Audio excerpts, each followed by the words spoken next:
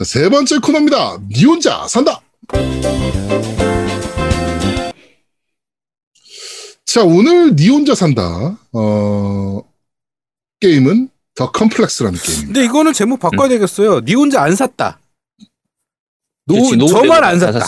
네, 저만 안 했잖아요. 아니죠. 어떻게 보면은 물귀신질을 했다. 네. 아 근데 어차피 지금까지도 니 혼자 산다 해서 다들 사고 니 혼자 산다는 것도 많으니까. 그치? 네. 윙구님께서 나 이 양반이 이렇게 얘기하면 겁나는데 링피트 기계에 있으면 두목님도 20시간 하는 거 아니요. 절대 그럴 일 없어요. 20시간은 너무 힘들고 제가 지금 안 해요. 9시간 54분 남았거든요. 9시간 54분만 같이 반 정도. 네, 딱 좋아요. 딱 좋아요. 네. 안 좋은 것 같은데. 야, 그러면 셋 다 9시간 을 해야 되는 거예요? 생각만 해도 아니면 누가 먼저 포기하기 이런 거 하실래요? 와, 제가 진짜. 포기하는 사람 거예요? 여장하기. 야, 그러고 그거 하면 되겠다. 당신은 여장인데 전 남자가 하면 되잖아요. 그건 별로 의미 없잖아요. 그냥 남자처럼 바지 입으면 뭐라도 되는 거 아니야. 그러면 뭐라도 저기 하면 만지자님이 꼴등하면 얼굴 까게 해. 얼공. 뭐라도 하면 되죠. 얼공. 그거 할래요 그러면? 합시다. 야, 너 걸려들지 말라니까 너. 야, 아니 정신줄 깎자고. 약속했어요. 약속했어요. 제일 그러니까 만지장님이 만약에 우리보다 조금 한다. 만지장님 빨리 20시간 해야 포기하시면 되는데 빨리 포기하면. 아니 빨리 더 포기하면. 빨리 포기하는 게 아니야. 세 명이 동시에 시작해서 빨리 포기하면. 세 명이 동시에 시작했는데 네. 만지장님이 9시간 남았잖아요. 네. 아니 그런 건 재미없어요. 아제트랑 나랑 만약에 12시간을 했어. 그러면 만지장님이 12시간 해야 돼. 만약에 안 해. 그러면 얼굴 공개하기. 아니 너무 복잡해요. 야, 너 그냥 말이 이상하잖아. 시작해서 제일 빨리 포기하는 사람이 이제 벌칙 받는 거죠. 그런데 규칙은 있어야지. 중간에 5분 이상 쉬는 거 안 돼. 왜 그러면? MC 다 해야지 그러면. 웃기고 있는데 내가 왜 하냐? 근데 우리는 못하지. 우리는 낮 시간 때 나는 방송 못하니까 심판을 해야지. 너희 밤에 제가 시간 맞출게요. 제가 시간 맞출게요. 3명은 심판을 봐야지 나는. 저분 왜 저러지? 제아두목님이 하면 아제트님도 하시니까 네 제아두목님의 링피트 모금 많이 부탁드릴게요. 시청자분들. 만지장님 콜하시면 두목님한테 링피트 보냅니다. 와우! 콜! 아니 만지장님 콜하면 왜 저한테 링피트를 보내요? 아니 이것도 웃기잖아.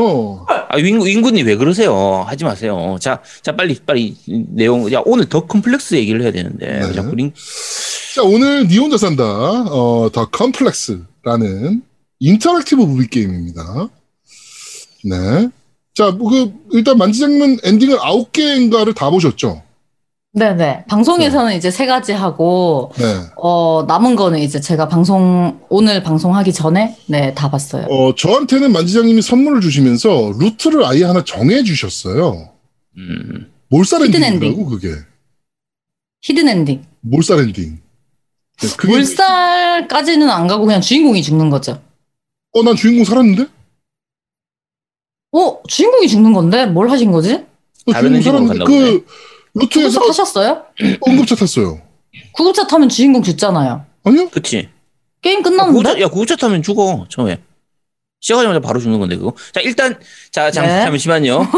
자 더 컴플렉스에 대해서 기본적인 것만 얘기를 먼저 하고 네. 진행하도록 하겠습니다. 다른 게임 같은데. 자 일단 제작은 리틀 제이드 프로덕션, 굿 게이트 미디어, 웨일즈 인터랙티브가 같이 제작을 했는데 네. 했다고 나오는데 실제로 배급사가 웨일즈 인터랙티브라서 여기가 중요한 겁니다. 이게 우리 방송 꾸준히 들어오신 분들이라면 기억하실 텐데 웨일즈 인터랙티브가 이런 영화 같은 게임 좀 많이 만드는 회사예요. 그러니까 작년 중순에 게임 패스 무료로 나와서 플레이했던 그 메이드 오브 스커라고 그 공포 게임. 네네네. 그것도 여기서 제작했던 게임이고요.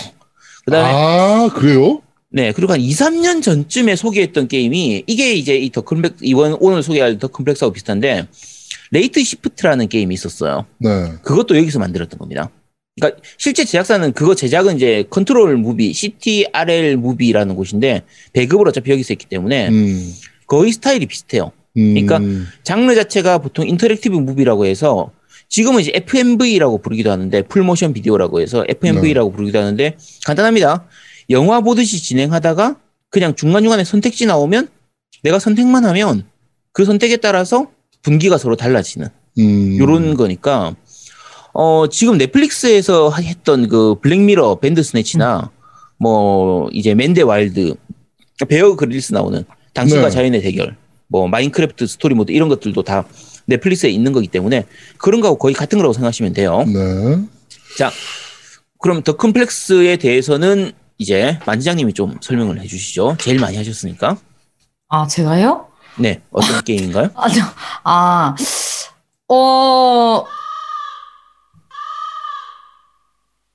여보세요? 네네. 네. 네. 플레이를 그 엔딩까지 이제 그 총 9개 엔딩을 몽땅 다 보셨는데 네네. 일단 뭐 소감부터 말씀을 해주신다면 어때요?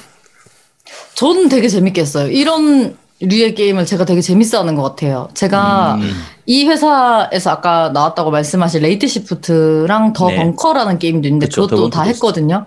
네. 근데 그거 둘 다 되게 재밌게 했어요. 그래서 요런 류의 그 인터랙티브 무비 스타일 그 게임 얼마 전에 제가 재밌다고 했던 모태솔로도 그런 식이잖아요. 네네. 그쵸. 그것도 저는 재밌게 했었고 그다음에 그 디비휴 디트로이트 비컴 휴먼도 네. 엄청 네. 재밌게 했거든요. 이런 류의 게임 자체를 제가 되게 재밌어 하는데 더 컴플렉스는 또 그만의 색깔이 또 있어서 네. 그렇죠. 네, 지금 이제 코로나 때문에 난리잖아요. 그렇죠. 네. 근데 이 게임을 사람들이 이제 킹시국 게임이다, 뭐 이시국 게임이다, 막 이렇게 얘기하기도 해요. 근데 그런 것들이랑 이렇게 연관지어서 생각해 볼 수도 있었고 괜찮았어요. 이게 뭐 줄거리를 좀 요약을 대략 해드리면 그 나노셀이라는 기술을 개발을 하고 이제 그게 이제 뭐 상처를 빠르게 치유하거나 우주나 뭐 이런 데 갔을 때 의사가 없거나 뭐 이럴 때 그 기술을 이용하면 상처나 뭐 이런 것들을 굉장히 빠르게 치유를 하고 그러니까 이런 기술을 개발을 하는 데에 엮인 여러 가지 음모와 뭐 이런 것들을 이제 밝혀내는 이제 요런 인터랙티브 무비 이제 게임이라고 보시면 되는데 그러니까 실제로 있는, 그러니까 지금 실제로 개발하고 있는 기술이죠. 그러니까 네, 그렇죠. 사람 몸에다가 이제 피, 혈액에다가 그냥 같이 주입을 하면 얘가 알아서 가가지고 피도 생성하고 뼈도 생성하는 거 도와주고 해서 상처 회복하는 그런 것들을 좀 속도를 엄청나게 올려주는 빠르게 해주는 그런 이제 기술을 개발하려고 하는 요 회사에서 그거를 연구하는 과정에서 임상 실험하고 이런 과정에서 일어나는 여러 가지 뒷얘기들 요런 거에 얽힌 부분이고요. 이게 어차피 스토리가 중요한 게임이기 때문에 저희가 조금만 얘기해버리면 이게 스포가 돼버려요. 재미가 없어져버려요. 네, 그래서 스포는 최대한 줄이긴 하겠지만 스토리 중심의 게임이라서 또 스토리 안 할 수는 없습니다. 스포를 적당하게만 하면서 얘기를 좀 하도록 할게요. 이게 분기는 굉장히 많이 나오거든요. 실제로 게임 하면 도중에 분기는 많이 나오는데 사실은 답정너인 경우가 좀 많이 있기도 하고 저는 아니던데. 답종로 아니던데, 저는. 선택지가 뭘 고르든 어차피 분기에는 영향을 안 미치는 경우가 어차피 있어요. 만지장님은 희한하게 몰살각으로 자꾸 각을 잡으셔서. 각을 잡은 건 아닌데 그렇게 좀 되더라고요. 일단 첫 번 엔딩 보셨던 게 다 죽는 거였죠? 근데 그게 되게 인류에 도움이 되는 엔딩이었어요. 그러니까 주인공은 죽어도 인류에게 도움이 되는. 그럼 좋은 엔딩이네. 굿 엔딩이네. 네, 그래서 어떻게 보면 굉장히 이게 철학적이고 그런 생각들도 들더라고요. 네, 몰살 천재라고 다들. 나 빼곤 다 죽인다. 뭐 이런 느낌. 그 엔딩 9개가 다 기억에 남습니까? 만지장님은 보셨을 때? 특별히 기억에 남는 게 몇몇 개 있어요. 이거를 방송에서 했었어야 되는데 약간 이런 좀 충격적인 네, 그런 것도 있고. 제가 봤던 엔딩이 좀 충격적이긴 했거든요. 어떤 엔딩이요? 제가 봤던 엔딩은 알고 보니 땡땡이었다. 뭐 이런 느낌. 네. 저는 만지장님이 타라는 루트대로 타는데 주인공이 안 죽어요, 처음에. 시청자분들이 말씀하시는 거 보니까 랜덤 분기도 있고 뭐 이렇다고 말씀을 하시는 거. 이게 약간 어떻게 보면 게임의 단점이 내가 어떤 선택을 해서 이렇게 된 건지 아닌지 그 트리 같은 것들 보여주는 게 없어요. 아, 그렇죠. 그래서 그게 좀 저는 그쵸, 이제 맞아. 9개를 안 찾아보고 그냥 스스로 했거든요. 네. 그래서 다른 선택지를 그냥 막 이것저것 해봐야 알 수 있는 거지 정확히 어떻게 되는지는 모르고 그다음에 이제 사람과의 친밀도가 나오거든요. 네, 그래서 맞아요. 이 사람하고 이제 친밀도가 높으면은 좀 이제 그런 것들은 있지만 그것도 정확히 어떻게 해야 되고 뭐 이제 얘랑 친밀도가 높을 경우에 어떻게 되고 이제 이런 것들은 자세히 안 알려주기 때문에 사실 정확히 알 수가 없어요. 근데 그게 뭐 높아지면 뭐가 다릅니까? 그게 100%가 차면? 달라지는 것 같아요. 근데 이게 이 게임의 그 문제점 중에 한 가지가 이게 어드벤처 게임 일반적인 일본식 어드벤처 게임 이런 거하고 좀 다르게 중간 세이브 하는 게 없어요. 그러니까 게임 하다가 중간에 세이브는 가능하지만 거기서부터 이어서만 할 수 있고 예를 들면 선택지 같은 곳에서 내가 세이브 먼저 시킨 다음에 이쪽으로 가보고 나중에 로드 해가지고 저쪽으로 가보고 이게 안 돼요. 처음부터 다시. 근데 그럴 법도 한 게 플레이 타임 자체가 한 번 엔딩 보는데 1시간 정도라. 그쵸? 그리고 대신 스킵이 있어서 그나마. 네, 스킵이 있어서 그나마 네, 괜찮죠. 봤던 장면 스킵하기가 네, 그렇죠. 있어서. 네. 스킵해서 그 바로 선택지까지 바로 넘어가 버리는 요건 가능하기 때문에 네. 그나마 괜찮긴 하죠. 근데 이제 분기가 어떻게 되는지 분기표 이 트리가 보통 제공되는 경우가 있는데 네. 이 트리도 제공이 안 되고요. 아까 말씀드린 것처럼 만약에 게임 중간쯤에서 다른 선택지면 어떻게 될까를 하려면 처음부터 다시 해야 되는 부분 때문에 약간의 불편한 부분이 있지만 뭐 인터랙티브 무비라는 걸 감안하면은 뭐 그 정도 인정해 줄 수도 있고요. 근데 오히려 넷플릭스에 있는 그 인터랙티브 게임들은 그게 가능하거든요. 분기 선택이 가능해요. 중간에 할 수가 있는데 이건 오히려 그게 안 되니까 조금 아쉽기도 하고요. 그리고 이제 기본적으로 영화나 드라마 같은 느낌으로 만들기 때문에 딱 B급 영화 보는 느낌으로 플레이를 하면 꽤 괜찮아요. 재밌어요. 스토리 자체가 너무 진지하게 보거나 너무 깊이 파고들지 말고 보면 좀 약간 어설픈 부분도 많이 보이거든요. 네. 생각보다 많아요. 드론도 좀 어색하고. 그렇죠. 드론도 네. 어색하고. 산소 탱크도 그렇고. 네. 제가 개인적으로 제일 어이가 없었던 게 그 중간에 보면 연구실 가잖아요. 연구실이랑 우선 진짜 엄청나게 큰 이제 기업의 연구실이라고 갔는데 엄청 휑해요. 그냥 휑한 건데 사이즈가 거의 창고급 그냥. 그러니까 창고급인데 무슨 학생용 현미경 같은 거 하나 갖다 놓고 실험용 비커 몇 개 갖다 놓고 야 이거 보자 고등학생 물리실이나 생물실도 이거보다 낫겠다 싶은데 정말 아무것도 없는 그 휑한 이런 부분들이나 애들 연기도 주인공 연기는 그래도 좀 괜찮은데 조연들 연기 보면 좀 이렇게 어설픈 이런 것들이 많이 보여서. 저는 그 남자애 괜찮던데. 여자, 그러니까 어쨌든 중간에 도망쳤다가 다시 온 애 말하는 거죠. 걔는 괜찮죠. 그러니까 남자 주인공, 여자 주인공은 괜찮아요. 근데 나머지 애들. 그 말씀하시는 거 아니에요? 칼 맞은 애. 나탈리 밑에서 일하는 애. 비서 말하는 거죠. 네네, 비서. 걔는 연기 정말 못하긴 해요. 저는 그 사람이 좀 어색하던데. 네, 많이 어설프고 그러죠. 그러니까 보면 진짜 B급 감성 풀풀 풍기긴 하는데 하다 보면 또 재밌는 그런 거죠. 이게 또 되게 많은 인종이 나와요. 영화 내에.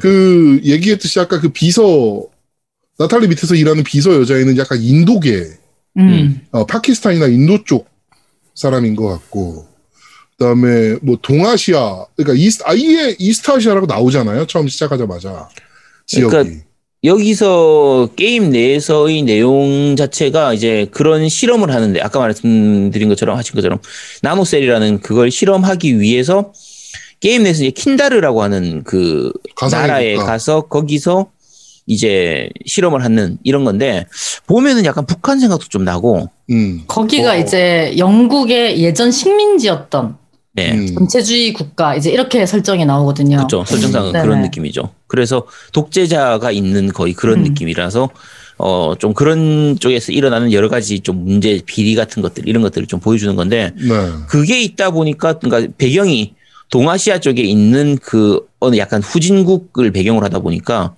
그런 인종 문제에 대한 부분도 약간 보이죠. 그런 부분들이.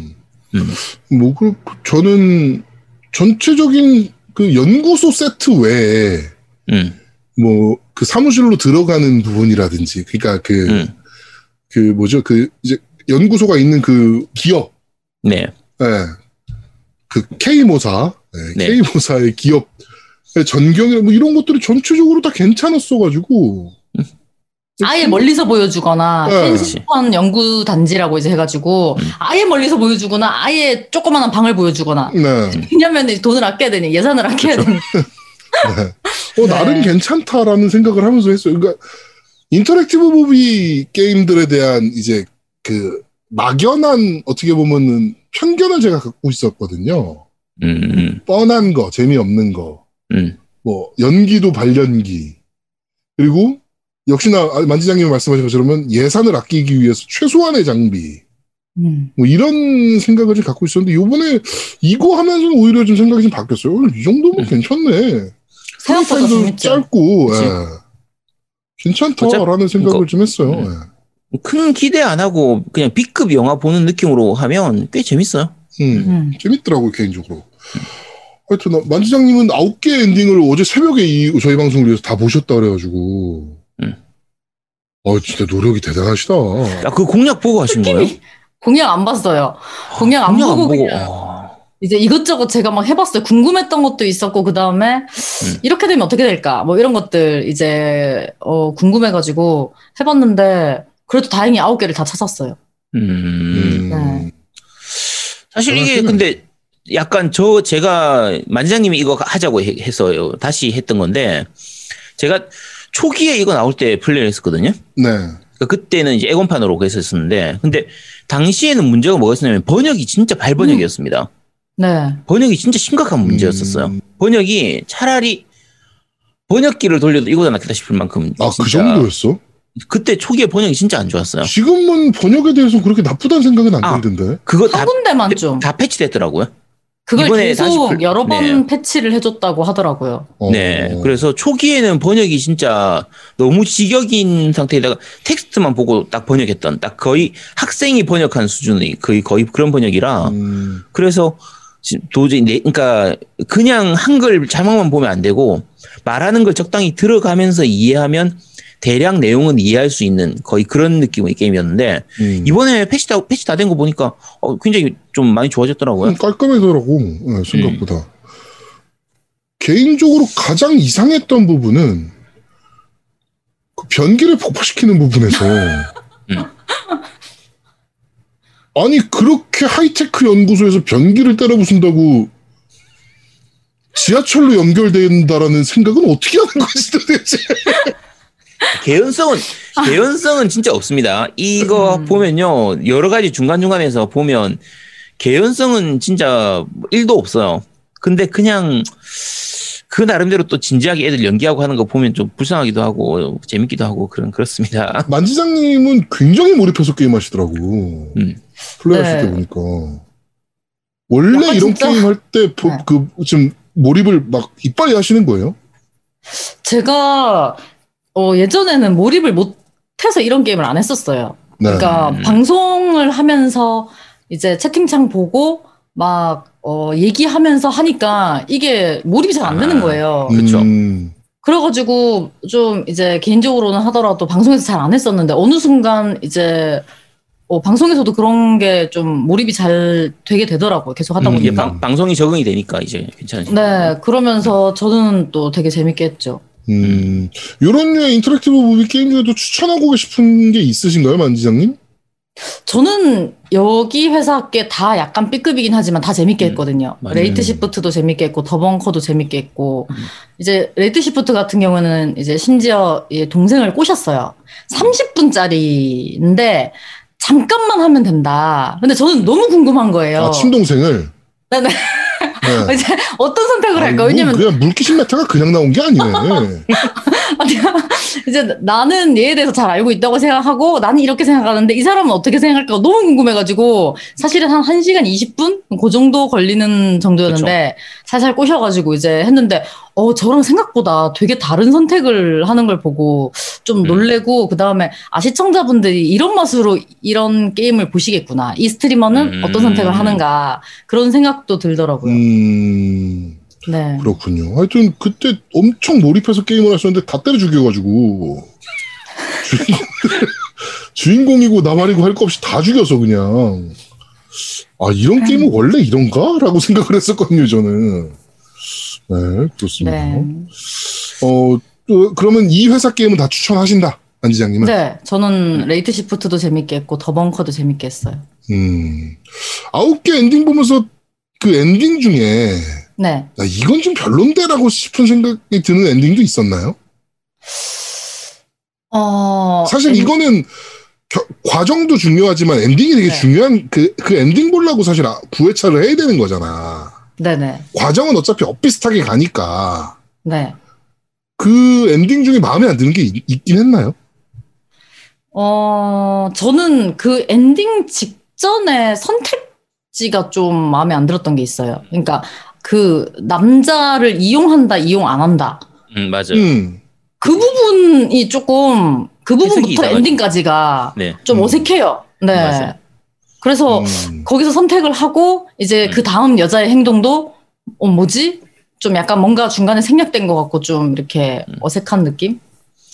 사실 그 부분은 번역 잘못된 부분이 있죠. 네, 맞아요. 그 부분은 이용한다, 이용 안 한다라고 말하면은 이용하는 게 나쁜 것처럼 느껴지잖아요.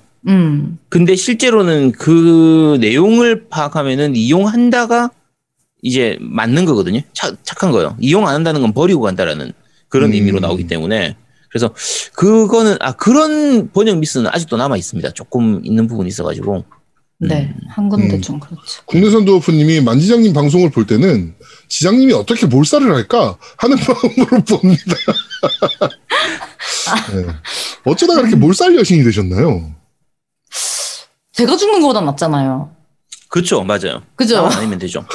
그죠. 그러면 만지장님의 몰살의 역사를 한번 좀 얘기해 주실 수 있나요? 지금 일단 더 컴플렉스라는 게임 다 몰살 한번 시키셨고. 위쳐가 제일 충격적이었죠. 제가 말을 하루 동안 방송에서 못했어요. 그런 게 방송을 한 4, 5년 하면서 처음이에요. 한 번도 방송에서 제가 말을 잃어본 적이 없는데. 그때. 네, 그렇죠. 말을 위쳐 때 너무 충격을 받아가지고, 말을 잃었죠. 다 죽이신 거죠? 위쳐 때도. 그거 플러스, 그 다음에 이제 한 7, 8회차 정도까지 하신 분들도 차마 하지 못하는 행동이 있어요. 네. 근데 저는, 왜 그걸 하지 못하지라고 생각하고 그냥 했는데, 이제 끝나고 나니까 너무 미안하더라고요. 막상 끝나고 나니까. 약간, 그러니까 고문하고 이런 거거든요. 네네네. 네. 근데 이제, 그래서 그랬죠. 네. 근데 이게 제가 죽이려고 죽인 적은 없어요. 얘를 죽여야지. 그런 그냥 적은 본능적으로 없고. 죽였다는 거죠, 그러니까. 그냥 저는 하는 건데 애들이 죽어요. 그러니까 이게 그게 더 무섭지 않아요, 사실? 그게 더 무서운 거 아닌가? 보통 사이코패스가 저런 식으로 하는 거죠. 그러니까. 네. 아니 사이코패스는 마음 아파하지 않죠. 저는 이제 끝나고 마음 아파하고 네. 아니 죽는 거 보면서 펑펑 울어 또. 네. 마음은 아파요. 뭐지? 저게 더 나쁜 거야, 저게. 소시오패스인가? 뭐지? 저게 더 나쁜 거야. 더 못된 사람이지. 아파할 거 다 아파하면서 불쌍한 거 다 불쌍하게 여기면서 할 건 다 하잖아. 아니 근데 죽을 줄 몰랐으니까. 네. 아니 때려놓고선 아플지 몰랐다는 거랑 뭐가 달라요? 아니 때리기만 했지 죽으라고는 안 했잖아요. 그러니까 거의 죽을 정도로 때리면서 야 겨우 이 정도로 죽어? 이러면서 죽인다는 거 아니에요? 그렇죠. 애들이 너무 약하죠. 진짜 무섭다. 저 정도면 만지작 패스라는 단어가 생겨야 되는 거 아닙니까? 아니 저게 또 똑같아. 아제트랑 제아드몽 너희들도 그렇게 얘기하면 안 돼. 뭐 에이펙스가 쉬어가지고 못하겠다는 둥 뭐 이런 거랑 똑같은 거 아니야 지금. 야 그거하고는 전혀 다르지. 왜 달라? 우승시키고 와. 와. 너는 우승시키고 와. 아제트 머리끄댕이 잡고 우승시키고 오라고. 제가 그날 아제트가 에이펙스 1등한 날이요. 우리 단톡에 뭐라 써라는 줄 알아요? 아제트가? 노움이 없으니까 1등도 안 해. 막 이렇게 써놓은 거야. 와 정말 진짜. 뭐 그렇지. 맞잖아. 야 팩트잖아 팩트 그거. 노움이 없으니까 우승을 한 거야. 그치. 아제트 입장에서는. 데미지 800을 박으면 뭐해 우승을 못하는데. 혹시 MC분들 DBU 하셨죠? 저는 안 했어요. 안 했어? 네. DBU 어떻게 하시는지 진짜 궁금하다. 만지장님 DBU도 하셨어요? 네, 근데 저는 처음, 그러니까 원래 처음에는 그게 잘 안 나온다는데 전 세계 3%인가? 엔딩 또 희귀한 게 나와가지고. 몰살 각인가요 또? 몰살은 아닌데 반살. 반살. 네. 네, 반살. 전 너무 재밌거든요. DBU도 진짜 너무 재밌어요. 그렇죠. 재밌었죠. 그렇군요. 반살. 네. 네. DBU도 재밌어요? 진짜 재밌죠. 이런 류의 게임이에요? 이런 류의 게임인데 더 촘촘해요. 이거는 사실 B급이면서 아니 이거 제아도 뭐 DBU 했었잖아. DBU 안 했는데? 너 그때 했어. 우리 리뷰를 할 때 했잖아. DBU라 그래서 뭔가 했네. 그거 했지. DBU라 그래서 그런 게임이 따로 있는 줄 알았어 또. 아니구나. 재미없으셨어요? 저 되게 재밌게 했어요. 디트로이트 비컴. 그쵸. 네, 되게 재밌게 했어요. 그거는 진짜 마음 아파서 선택을 못 하겠더라고 나는. 막 선택지들이 씨발 막 주인공한테 완전 막 몰입이 돼가지고. 저는 못 하겠더라고 막. 너무 이것도 족같고 저것도 족같은데 어떻게 디트로이트 비컴 휴먼 같은 경우는 AI인데 그거를 인격체로 인정할 거냐? 그런 게 굉장히 고뇌하게 만들지. 생각할 거리를 많이 던져주니까 좋지. 나는 인격체라고 봐도 된다라고 보거든 오히려. 그걸 하면서 느낀 거야. 얘네도 인격체지. 그러니까 그런 주제가 요새 몰입을 하지. 애니메이션에도 나온 게 이제 소아온 같은 경우도 그런 거랑 비슷한 내용이 나오거든요. 그렇지. 그거를 그러니까 실제적인 사람의 생각을 읽어서 AI를 어릴 때부터 키운 거야. 아니 근데 만지장님은 어떻게 게임을 하셨길래 전 세계 3%가 찍는 엔딩을 보셨지? 야, 상위 3%니까 그런 거지. 괜찮아. 같은 생각이 너랑 같은 사람이라 생각하면 안 되지. 그럼. 어떻게 어떤 사고방식을 갖고 있으시길래 도대체. 이게 이 사고방식의 문제가 아니고 약간 중후반쯤에 버스 터미널인가? 무슨 터미널 찾아가는 장면이 있어요. 혹시 기억나세요? 탈출하는 부분 말하는 거예요? 네, 도시에서 벗어나는 거. 네. 네, 시간 제한에 걸려가지고. 거기서 길을 못 찾아서. 네, 그래서 이제 반살이 됐어요. 상위 3%의 길치죠. 네. 저는 압니다. 저 인정합니다. 네, 인정해요. 네. 야, 인정해, 이걸? 그럼 공감 가지. 그럼. 네, 다른 선택들도 있었는데, 거기서 이제, 웬만하면 타임오버 잘 안 난다고 하더라고요. 네. 아니, 그게 타임오버가 날 일이 뭐가 있지? 있을 수 있지, 왜 없어? 진짜 조급하던데. 어? 장난 아니에요. 내가 알고 있는 스테이지랑 다른가? 야, 있을 수 있어. 야, 충분히 있을 수 있지. 아니, 안드로이드인데 내비 기능이 탑재 안 된 거냐, 우리 기능이. 고장난, 네. 그치. 내비가 정액제였는데 돈을 안 낸 거지. 그치. 그런가 보네. 지만님께서, 카라만 죽였다고. 이쁜 여자는 죽인다, 만지장님이. 근데 이게 진짜 선택의 순간에서 너무 고민되지 않아요? 진짜 고민이 엄청나게 되는 게임이긴 해요. 그치, 고민될 때 있죠. 둘 중에 누구를 죽여야 될까, 누구를 살려야 될까, 무조건 한 명은 죽거나 이런 경우들이 이제 있으니까. 거의 대체적으로 마지막 선택지들이 이제 그런 경우들이 많죠, 이런 류의 게임들이. 진짜 그러기엔 너무 고민되는데. 그래서 여자를 죽이신 거예요? 네. 이뻐서? 카라를? 그러니까 그건 아닌데, 그 상황에서는 합리적인 판단이었어요. 네? 네. 여자를 죽이는 게? 그러면 잠깐만요. 이거 원래 오늘 이제 더 컴플렉스 얘기를 해야 되니까. 네. 더 컴플렉스 하면 제일 첫 번째, 그러니까 거의 한 두 번째, 세 번째 정도 나오지만 그 분기점 중에 하나가 여자하고 남자 중에서 약은 하나밖에 없고 둘 중에 한 명을 살려야 되는 그 부분 있잖아요. 네. 거기서 처음에 만장님 누구 살렸었어요? 남자 살렸어요? 진짜 그게 살렸어요? 너무 고민이었어요. 그러니까 이 게임이 저는 좀 좋은 게 어떻게 보면 되게 가볍게 지나가는 부분이긴 하지만 뭐 윤리적이거나 철학적인 질문들도 이렇게 던지잖아요. 말이 많은 거 보니까 여자 죽였다. 아니. 그러니까 자, 일단 시청자분들 혹시 모르시니까 제가 말씀드릴게요. 이거는 극초반이라서 스포라고 할 것도 아닙니다. 자, 여자하고 남자하고 둘 다 이제 환자로 누워 있어요. 근데 이제 아트로핀을 가져와 가지고 하는데 약이 하나밖에 없는 거죠.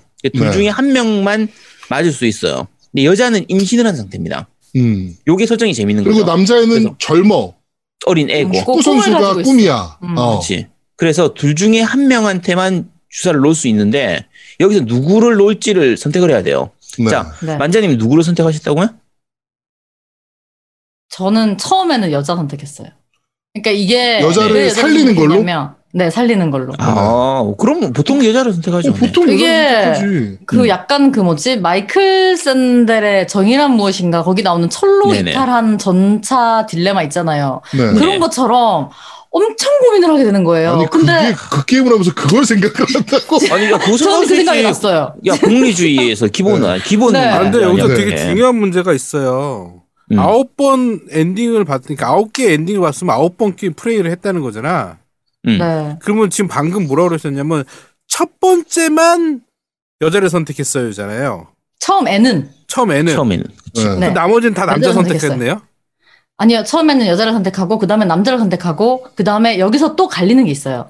여자가 원하는 대답을 해준 후에 여자를 선택하느냐. 그치, 맞죠. 여자가 원하지 않는 대답을 한 후에 여자를 그렇죠. 선택하느냐. 이제 그것들을 이제 다 해봤죠.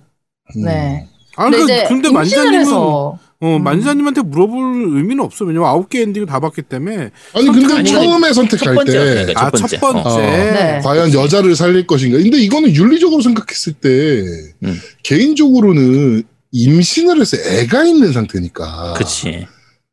당연히 여자를 선택할 수밖에 없거든요. 그러니까 그걸 사실은. 고민을 했다는 것 자체도 참 재밌네요. 만지자님이. 예. 아니 근데 그 남자애도 그러니까 그 남자애가 노우미님 아는 사람이야. 제아두목님이 그래도- 누워 있어.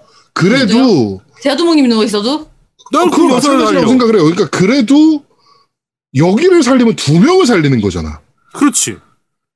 애가 그렇죠. 있으니까. 야, 그래도 보통 아는 사람을 살리지. 아니야, 나는 안 그래. 그러니까, 난 다 누워 있어도 나 만지자님 라오 얼굴 원- 모르잖아. 만지자님이 누워 네. 있어도 더 예쁜 여자가 옆에 있고 임신했으면 나는 그 여자 살려. 저는 라오 원 생각이 나면서 자, 더 예쁜 여자니까 그런 거지. 그럼 더 안 예쁜 여자인데 만약에 임신했어. 그럼 어떡할 거야? 자, 유나가, 저 누구야? 애비가 임신해서 누워있어. 옆에 만지자님하고 둘 중에서 누구 살릴 거야? 만지자님 그걸 왜 살려야지. 물어봐요? 그러니까. 야, 그 비교할 걸 비교해라. 씨. 그러니까 너무 그건 아니잖아. 그건 너무 극이잖아. 그거 안 돼요, 그거는. 근데 하여튼 정답은 없는 것 같아요. 그러니까 이 남자를 살렸다고 해서 윤리적인 문제가 그렇죠. 있는 사람이라고 할 수는 그렇긴 없으니까. 하지만. 네, 그러면 그 다 여자 살리신 거예요? 네, 처음에? 저는 여자를 살리는 그쵸. 걸로. 그 거의 사실 답정너잖아요. 근데 샹 거기서. 것이 그거를 그 지랄을 해? 나 욕 나와서 아, 근데 진짜 씨발 여기 나가가지고 이걸 죽일까? 이 생각을 해. 네. 일단 더 말씀드리면 스포가 많이 되기 때문에 일단 직접 한번 해보시도록 하시고 이게 그 앞에 레이트 시프트도 마찬가지지만 이번 더 컴플렉스 같은 경우에서도 시간이 되게 짧아요. 그러니까 선택지를 고를 때 선택을 할 수 있는 그 시간이 되게 짧은 편이거든요. 그래서 빨리 가더라고. 네, 굉장히 빨리 내려가요. 그래서 선택을 못하면은 이제 내가 원하는 그게 안 되니까 그래서 그게 좀 약간 아쉽긴 해요. 조금만 더 길면 좋지 않았을까. 고민을 좀 할 시간을 좀 줬으면. 그거 정지 있어요. 시간 제한 없이 하는 거. 선택의 설정. 옵션에? 설정에서. 네. 아예 시간 지나가는 거 상관없이 충분히 그것도 괜찮다. 네. 그것도 괜찮더라고요. 이게 고민되는 부분들이 있거든. 분명히 아까도 만지자님 말씀하셨지만 얘를 살릴까 하는 부분들이 몇 번이 나오잖아요. 아니죠. 그쵸. 얘를 죽일까. 그게, 보통 역으로 생각하는구나. 그러니까 일반인들의 마인드나 일반인들의 정신 상태에서는 누구를 살릴까라고 판단을 하고요. 보통 이제 만지장님 같은 아까 만지작 패스 이런 분들은 네. 이제 누구를 죽일까로. 지만님이 여기 위에 쓰셨거든. 보통을 살릴까를 생각하시는데 만지장님은 죽일까를 생각하신다. 그렇죠. 라고 하셔가지고 이게 뭔 소린가 했는데 우리랑 사고방식이 틀리네. 그럼요. 그런 거. 만지작 패스는 원래 그렇습니다. 살려주세요. 일단은 저희 그 지금 방송 분량이 좀 이상해집니다. 만지자님 나오고 나서 많이 늘어났으니까 빨리 좀 진행해 주셨으면 좋겠습니다. 네네. 자, 그럼 일단 마무리하고요. 어쨌든 말씀드린 것처럼 요거 즐겨보시고 싶으신 분은 아까 만장님 말씀하셨는데 요 회사에서 나온 게 보통 번들로 팔아요. FMV 번들로 해가지고 이제 5데이츠하고 다 묶어가지고 팔 거거든요. 그걸로 구입하셔도 되고요. 그리고 혹시나 이쪽 게임 말고 그냥 이 인터랙티브 무비 장르 자체를 한번 즐겨보시고 싶으신 분들은 지금 하기 가장 좋은 건 넷플릭스입니다. 넷플릭스에 보면 넷플릭스 인터랙티브라고 해가지고 이 인터랙티브 무비들 장르가 있어요. 그래서 그 넷플릭스에서 검색할 때 인터랙티브 이렇게 검색하면 그 옛날 카멘 샌디에고 있죠. 그게 카르멘 산디에고라고 해서 그 게임이나 아니면 마크 스토리 모드라든지 마인크래프트 스토리 모드나 장화시는 고양이, 뭐 언브레이커블 키미 슈비트 이런 게 보스 베이비도 있고요. 이게 그 장화시는 고양이나 보스 베이비 같은 그런 거는 드림웍스에서 제작한 거기 때문에 그래픽 퀄리티도 되게 좋은 편이에요. 그러니까 극장판 애니 수준은 아니고 그냥 TV판 애니 그 정도 수준은 되고 한국어 더빙도 돼 있거든요. 그래서 애들하고 같이 하기도 되게 좋은 게임이니까 요렇게 한번 하셔도 됩니다. 사실 이거 더 컴플렉스 같은 경우에는 애들하고 같이 하기는 조금 그래요. 그렇죠. 네, 사람이 피눈물 흘리고 막 그러는데. 그렇죠. 근데 네, 그래서 넷플릭스에 있는 것들은 대부분 애들도 같이 할 수 있는 그것들이니까 네. 가볍게 즐겨보시고 싶으신 분들은 그쪽으로 해보시기 바랍니다. 네. 만지장님은 그러면은 이 마지막으로 더 컴플렉스 하시면서 좀 아쉬웠던 부분 이런 게 있을까요? 일단 참고로 하나 말씀드리고 싶은 게 있는데 그 넷플릭스의 블랙미러 밴더스네치라는 그 인터랙티브 무비 있잖아요. 제일 유명한 거죠. 거기 나오는 사람이 최근에 나왔던 그 게임 중에 리틀오프라고 있어요. 네네. 거기 나오는 사람이 아마 여기 실사로 나오는 걸로 알고 있거든요. 네네. 그래서 그런 또 재밌는 요소도 있으니까 그 게임 하셨던 분들은 좀 재밌게 하실 수 있을 것 같아요. 네. 리틀오프도 제가 되게 재밌게 했었거든요. 네, 맨 오브 메단 다음 작으로 나온 그 시리즈죠. 네, 그 다음에 단점 물어보셨나요? 장점 물어보셨나요? 아쉬운 거. 아쉬운 점요, 아쉬운 점. 아쉬운 점. 까먹었네요, 갑자기. 네, 아쉬운 점은 그게 진짜 아쉬웠어요. 제가 9개 엔딩을 봤잖아요. 네. 어떤 엔딩을 봤는지 수집을 못해요. 엔딩 영상이 수집이 안 돼요? 없어. 네. 그런 거 없어. 그건 좀 아쉽다. 네, 그게 좀 아쉽더라고요. 그건 좀 아쉽다. 한 번 더 보고 싶을 때가 있을 텐데, 분명히. 그 다음에 이제 내가 어떤 사람이랑 어떤 관계였고, 그 다음에 거기 그런 거 나오잖아요. 성격이 나오거든요. 네, 외향적, 내성적, 뭐. 네네. 이게 성격평가라는 게 있는데, 그것도 궁금한데, 이제 못 봐요, 그냥. 그쵸. 이 엔딩. 안지장님 처음 했을 때 뭐 나왔어요? 이기적인가? 신경질적. 이게 사실과 다릅니다. 네. 저는 외향적이라고 나왔고, 외향적. 네. 저는 외향적이라고 나왔는데, 신경질적. 내성적이시잖아요. 제가요? 네, 좀 다른 거, 현실과 좀 다른 것 같아요. 아니요, 내성적이지 않은데요, 저는? 저만 달랐나? 저는 신경질적. 남이 시키는 걸 잘 안 할 뿐이지, 내성적이진 않습니다. 정확한데. 완전 정확하네, 신경질적. 그러니까 링피트 하면서 자기가 선택해놓고는 이 씨발 배만 시키라고. 그러면 아제트님은 뭐 나오셨어요? 저는 기억 잘 안 나죠. 예전에 해가지고 처음 할 때 좀 좋은 걸로 나왔던 것 같은데 뭔가. 그거는 기억 조작이네요. 아니요, 뭔가 좋은 걸로 나왔어요. 기억 조작이 아니고 뭐 약간 이타적 이런 거 나오셨나 보다. 이타적 이런 거 있고 양심적 이타적 이런 거 있거든요. 양심적 비슷한 뭐 그런 이름으로 나왔던 것 같아요. 네, 기억이 잘 안 나는데. M으로 나온 거 틀리네요. 아닌가? 틀리네.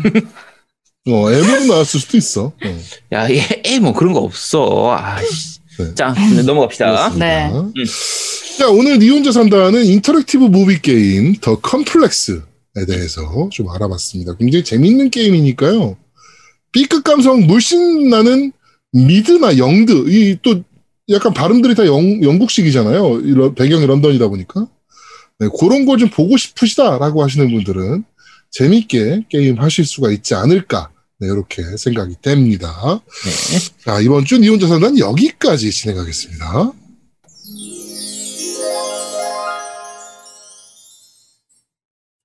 자, 마지막 코너입니다.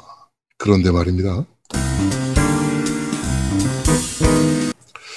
자, 오늘 그런데 말입니다는 어세신크리드 바랄라입니다. 네. 만지장님 혹시 어세신크리드 시리즈 다 해보셨나요?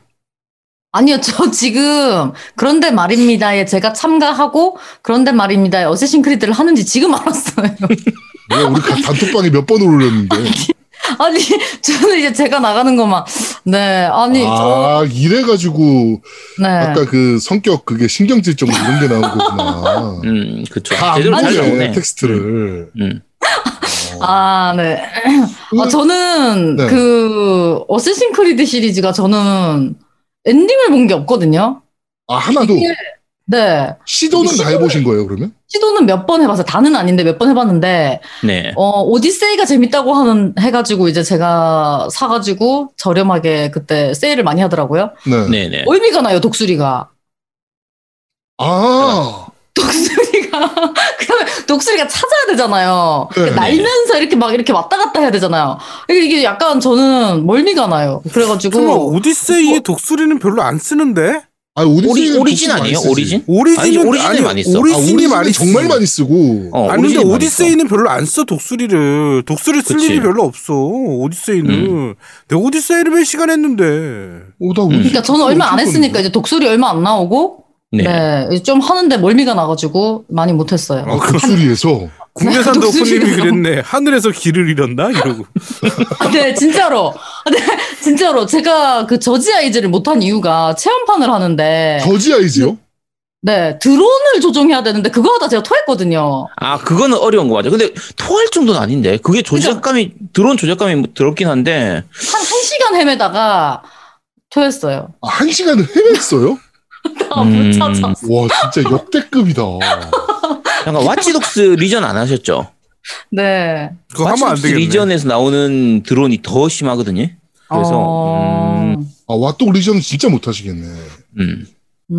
그 독수리 근데 그 오디세이 약간 앞부분 지나면 괜찮은가 봐요. 독수리 제가 적응 못 해가지고. 이번에 바랄라는 네. 그 독수리가 아니고 까마귀거든요. 아예 안 써도 돼요. 네. 쓸 일이 없어요. 진짜 쓸 일이 1도 없어요. 그러니까 왜 있나 모르겠어 이거 솔직히. 이번 어세신크리드 최근 3부작 이제 신화 시리즈 3부작 같은 경우에 오리진, 오디세이, 바랄라 기준으로 하면 오리진은 안 쓰면 안 됩니다. 오리진은 많이 써요. 독수리가 거의 필수로 많이 쓰이고 오디세이는 조금 적게 써도 되는 수준이고 바랄라는 거의 안 써도 돼요. 바랄라는 필요 없어요. 까마귀가. 네. 그래서 어세신크리드 그 예전에 몇 년 전에 나왔을 때는 제가 했는데 암살을 못 해가지고 시청자분들이 너무 답답해해가지고 제가 그러면 바랄라 하시면 돼요. 암살이 필요가 없어요. 암살 안 해도 됩니다. 아니 뭐 히트맨도 원래 암살 게임이야. 네, 근데 암살 잘했잖아요. 히트맨은 근데 거의 지금은 잘할 수 있을 것 같아요. 아니요, 히트맨은 거의 콜 오브 듀티 하듯이 하시더라고. 그러니까 아니, 특정 부분만. 아니던데 가는 곳마다 다 걸리던데? 저 진짜 미션에서 거의 한 명도 안 죽이고 끝낸 적도 있어요. 한 2명 죽이고 끝낸 적도 있어요. 그럼 뭐 사람이 몇 명 안 나오는 거 아닙니까? 아니요, 수백 명 나와도. 못 믿겠는데. 진짜. 자, 제보 부탁드립니다. 네. 지마님이 말씀하시네. 암살 안 하고 학살하신다고. 네, 근데 그거 이 목격자만 없으면 되긴 하니까. 그쵸. 네. 어쩜 저런 말을 저렇게 뻔뻔하게 아무렇지도 않게. 네, 다 죽이면 암살임. 하시죠. 아무튼 암살임. 네, 그렇습니다. 어세신크리드를 거의 안 해보셨구나 그러면. 네, 그냥 조금씩 맛만 보고 저는 다 못 해봤어요. 그렇다면 이 어세신크리드 바랄라는 만지장님을 위한 게임입니다. 괜찮아요. 까마귀도 없죠. 까마귀도 필요 없죠. 네. 암살할 이유가 1도 없죠. 게임이. 근데 왜 어세신크리드인가요? 이걸 이제 와서 이름을 워리어 크리드 이렇게 바꾸면 이상하잖아요. 그치. 그쵸. 어쌔신 무쌍 이럴 수는 없으니까. 그렇습니다. 일단 어쌔신크리드 이번 바랄라 같은 경우에는 아까 중간에 말씀드렸지만 오리진하고 오디세이에 이어가지고 세 번째 신화 시리즈고요. 네. 오리진이 원래 처음에 이집트 신화를 배경으로 했었고 오디세이는 그리스 신화 했는데 이번에는 북유럽 신화를 배경으로 해서 만들어졌고요. 그 스타일은 어쌔신크리드 그냥 여전히 그대로예요. 흔히 말하는 유비식 오픈월드의 전형적인 그거라서 이제 각 지역별로 처음에 정해지면 높은 데 올라가서 지역 동기화해가지고 지도 열고 그다음에 메인 퀘스트 진행하면서 중간중간 서브 퀘스트도 하고 숨겨진 보물 찾고 요런 거 하는 거에 따라서 주인공이 점점 성장해서 체력도 높아지고 뭐 공격력도 강해지고 이렇게 기술도 늘어나고 요런 식으로 진행이 되는 건데 기본적인 어쌔신크리드의 그 재미는 충분히 보증을 합니다. 딱 그건 그대로 다 가지고 있어요. 다 가지고 있고 예전 어쌔신크리드하고 조금 차이가 난다고 하면 특히 오디세이하고 바로 전작인 오디세이하고 비교를 하면 서브 퀘스트는 조금 부족한 편이에요, 사실. 그러니까 서브 퀘스트는 대부분 좀 조각조각으로 짧게. 이번에 그 마음에 안 드는 부분이 그거예요. 그러니까 서브 퀘스트를 너무 잘게 조져놓은 데다가 개수도 몇 개 안 돼서 사실 플레이 타임을 늘리기 위해서 얘네가 보물 찾기 너무 해놨어요. 그쵸. 맞아요. 네. 뭐 그러니까, 지역만 가면 다 보물들이야. 아주 뭔 보물이 그러니까 그렇게 많아 동네에. 그러니까 서브퀘스트라고 나오는 게 이제 세계 이벤트라고 해서 그냥 아기자기하게 그냥 정말 짜잘한 내용들이요. 한 5분, 10분 정도면 진행이 되는 그냥 그 지역에서만 나타나는 짧은 내용들. 근데 좀 웃기는 것도 있긴 합니다. 약간 개그스러운 그런 것도 있고. 그 진짜 설명충 아줌마. 옆에서 시 계속 지으면 쫓아다니면서 시 계속 짓는 그 이상한 아줌마 같은 그런 아줌마라든지. 고양이 주워다 줘야 돼. 쥐가 창고에 쥐가 너무 많아요. 이거 어떻게 하면 좋아? 고양이 주워다 줘야 되고. 그치. 뭐 이런 퀘스트라든지. 그래서 네. 아기자기한 짜잘한 퀘스트는 많은데 그게 세계 이벤트라는 이름으로 해서 들어와 있는데 요거는 사실 그러니까 장점이라고 하긴 좀 그렇지만 단점이라고 꼭 말할 건 아니에요. 왜냐하면 대신에 메인 퀘스트를 이제 충분하게 서브 퀘스트가 어차피 적으니까 메인 퀘스트만 쭉 밀 수가 있거든요. 메인 퀘스트 스토리는 굉장히 좋은 편입니다. 저 개인적으로는 최근에 했던 어세신크리드 3 중에서는 이게 거의 최고인 것 같아요. 그러니까 배경이 북유럽이다 보니까 좀 왕자의 게임 생각도 나고, 그러니까 전투 장면도 그렇지만 좀 잔인한 장면 많이 나오거든요. 그렇죠. 만지장님한테 이게 좋겠네. 목 잘리고 진짜 팔 잘 잘리고 어울리네. 있으니까. 그치. 막 뭐가 댕강댕강 날리고 막 그러거든. 스엘 스나이퍼 엘리트에서 이렇게 네네. 총알 탁 박히는 거 나오는 것처럼 약간 막 처형 이런 느낌. 그렇죠. 아니, 그런 게 네. 처형씬 같은 게 좀 많죠. 그래가지고 그 뭐 이렇게 상대방이 엄청나게 큰 도끼를 들고 있다. 그러면 그 도끼를 뺏어가지고 대가리를 그냥 크게 쪼갠다든지, 막 이렇게 뭐 쇠사슬로 목을 감아가지고 모가지를 날린다든지, 뭐 이제 이런 그 처형신들이 굉장히 많죠. 그렇죠. 지만님이 말씀하신 고자샷의 달인이었다. 고자샷이 안 나왔던 것 같은데. 근데 일부러는 아니고 제가 이제 그 게임 일부러 안 하고 거기를 맞춘다고요? 어떻게 일부러? 진짜 이거 말이 안 돼. 내가 이거 겁나 이거 되게 많이 했던 사람이에요. 이걸 나도 스나이퍼 엘리트 꽤 했는데 보통 남자들이 일부러 거기를 맞추거든. 고자샷을 하거든. 일부러 하는 거지. 이거를 그냥 우연히 한다고. 진짜 일부러 아니에요. 일부러 하는 게 아니라 본능적으로 하는 거잖아. 네네. 그러니까. 아니 그게 아니고 게임 중에서 그 왜 좀비 다리 쏴서 넘어뜨린 다음에 불 붙여서 태우는 거 있잖아요. 네. 무슨 게임이 그래요? 뭐지? 좀비를 넘어뜨려가지고 성냥으로 이렇게 불 붙여가지고 뭐지? 그게 아까 미카미 씨인지 저게 근데 탱고 게임에서 나오는 거. 이블 위든. 이블 위든. 제가 이블 위든 때문에 그렇게 됐어요. 약간 하체를 노리는 게 습관이 돼가지고. 말도 안 되는 소리 아니야. 뭐야? 아니 진짜예요. 엘리트 스나이퍼는 고추는 다르잖아요. 아니 원래 머리를 노려야죠. 스나이퍼 게임인데. 맞는데 게임을 잘못 배웠어요. 제가 사람이 몸이 이렇게 있으면은 봐봐요. 머리를 맞추려고 하다가 머리 옆에 스쳐 지나갈 수가 있잖아요. 근데 몸통이 제일 크잖아요. 네. 그러니까 이제 약간 몸통 어딘가를 맞추면은 그래도 저기요 되겠지. 죄송한데요. 네. 제가 그 게임을 많이 해봐서 아는데 얼굴보다 거기가 더 작습니다.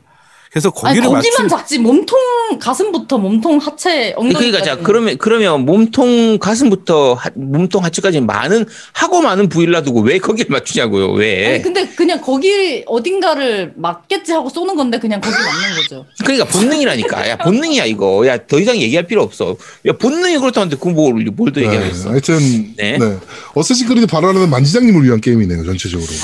네. 그러니까 이게 전투 장면이나 그런 거에서도 그렇지만 스토리상으로도 꽤 잔인한 장면이 많이 나와요. 그러니까 이게 북유럽 그런 배경으로 하다 보니까 바이킹 이런 걸로 하다 보니까 예를 들면 시체 같은 경우에 죽인 다음에 막 이렇게 가죽 벗겨가지고 이렇게 놔두는 거라든지, 그렇죠.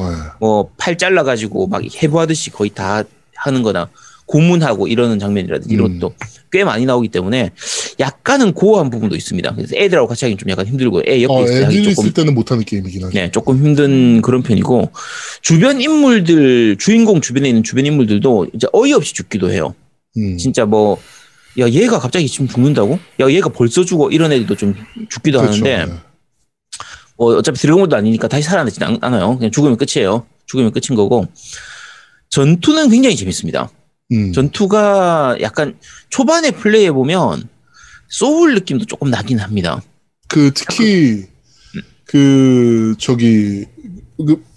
보스급 캐릭터들이 있잖아요. 가끔 나오잖아요. 네, 그런 캐릭터들이랑 싸울 때는 소울 느낌이 좀 많이 나긴 하죠. 네, 패턴도 있고 저기. 그렇죠.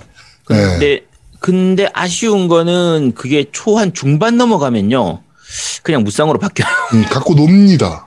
네. 그러니까 이게 어세신크리드의 항상 가장 큰 문제점이긴 한 것 같은데 캐릭터 성장이랑 그 놀아야 되는 마을의 난이도 밸런스가 지금 중반 후반으로 갈수록 급격히 무너지는 경우들이 지금 보이는 것 같아요. 그러다 보니 진짜 이제 중반만 가도 애지간한 마을에서 그냥 정말 아까 말씀드렸다시피 숨어 다닐 필요가 없는. 그치. 다 나와, 씨발. 이러면서 다 조지고 다니면 되는. 뭐 이런 방식으로 좀 변해서. 알파프로님이 고스랑 비교해서 전투가 좀 어떤가요라고 하는데. 고스가 훨씬 재밌죠. 그러니까 이거는 쓸고 다니는 재미입니다. 고스는 오히려 손맛이 느껴지는데. 그쵸. 이거는. 얘는 손맛이 있진 않아요. 초반에는 손맛이 있다고 느꼈거든요. 네. 근데 아까 말씀드린 10시간 정도만 넘어가고 나면 전혀 그런 게 없어요. 그런 맛이 좀 많이 사라져서. 전투를 고스랑 비교하기에는 좀 어폐가 있어요. 네. 전투로만 따지면 고스가 훨씬 괜찮습니다. 이게 또 어세신크리드는 메인이 전투가 아니거든요. 결국에는. 메인 컨텐츠가 전투가 아니기 때문에 전투에 그렇게 힘을 주진 않지만 이번 어세신크리드 바랄라의 경우에는 아무래도 북유럽 전사가 도끼 들고 망치 들고 막 이러고 설치는 게임이기 때문에 전투 부분을 조금 더 신경을 많이 쓴 거지. 어세신크리드는 전체적으로 전투에 그렇게 그 메인을 두는 게임은 아니에요. 근데 이 게임이 전투는 달라요. 그러니까 쉽게 말해서 고스는 그러니까 그 다대일에 대한 전투보다는 좀 약간 좀 긴장감이 좀 있어요. 그러니까 만약에 두 명 있으면 한 명을 먼저 끌어들여서 싸우는 뭐 이런 1대1을 만드는 그런 전투가 주인데 이 어쌔신 같은 경우는 다대일의 전투에 특화돼 있어요. 그치. 그래서 스킬 자체도 좀 다대일에 좀 많은 그런 광역기들이 많고 근데 고스는 그런 광역기가 없거든요. 그러니까 1대1 싸움을 위주로 하고 그래서 조금 다른 것 같아요. 그러니까 긴장감은 고스가 더 있는 편인데 시원한 감은 어쌔신이 더 있죠. 아, 만지장이 고스는 하셨죠? 네. 어려운 난이도로 엔딩 보셨다고 하셨나요, 그때? 네, 보통으로 했는데 시청자분들이 너무 쉽게 이제 깨는 것 같다고 그래가지고 이제 난이도를 하나 올렸어요. 올렸는데도 뭐 할만하던 걸. 아니 근데 내가 알기로 그 삼촌 마지막에 그 걔는 좀 걸렸던 것 같아요. 네. 좀 걸린 수준이 아니지 않나요, 그거는?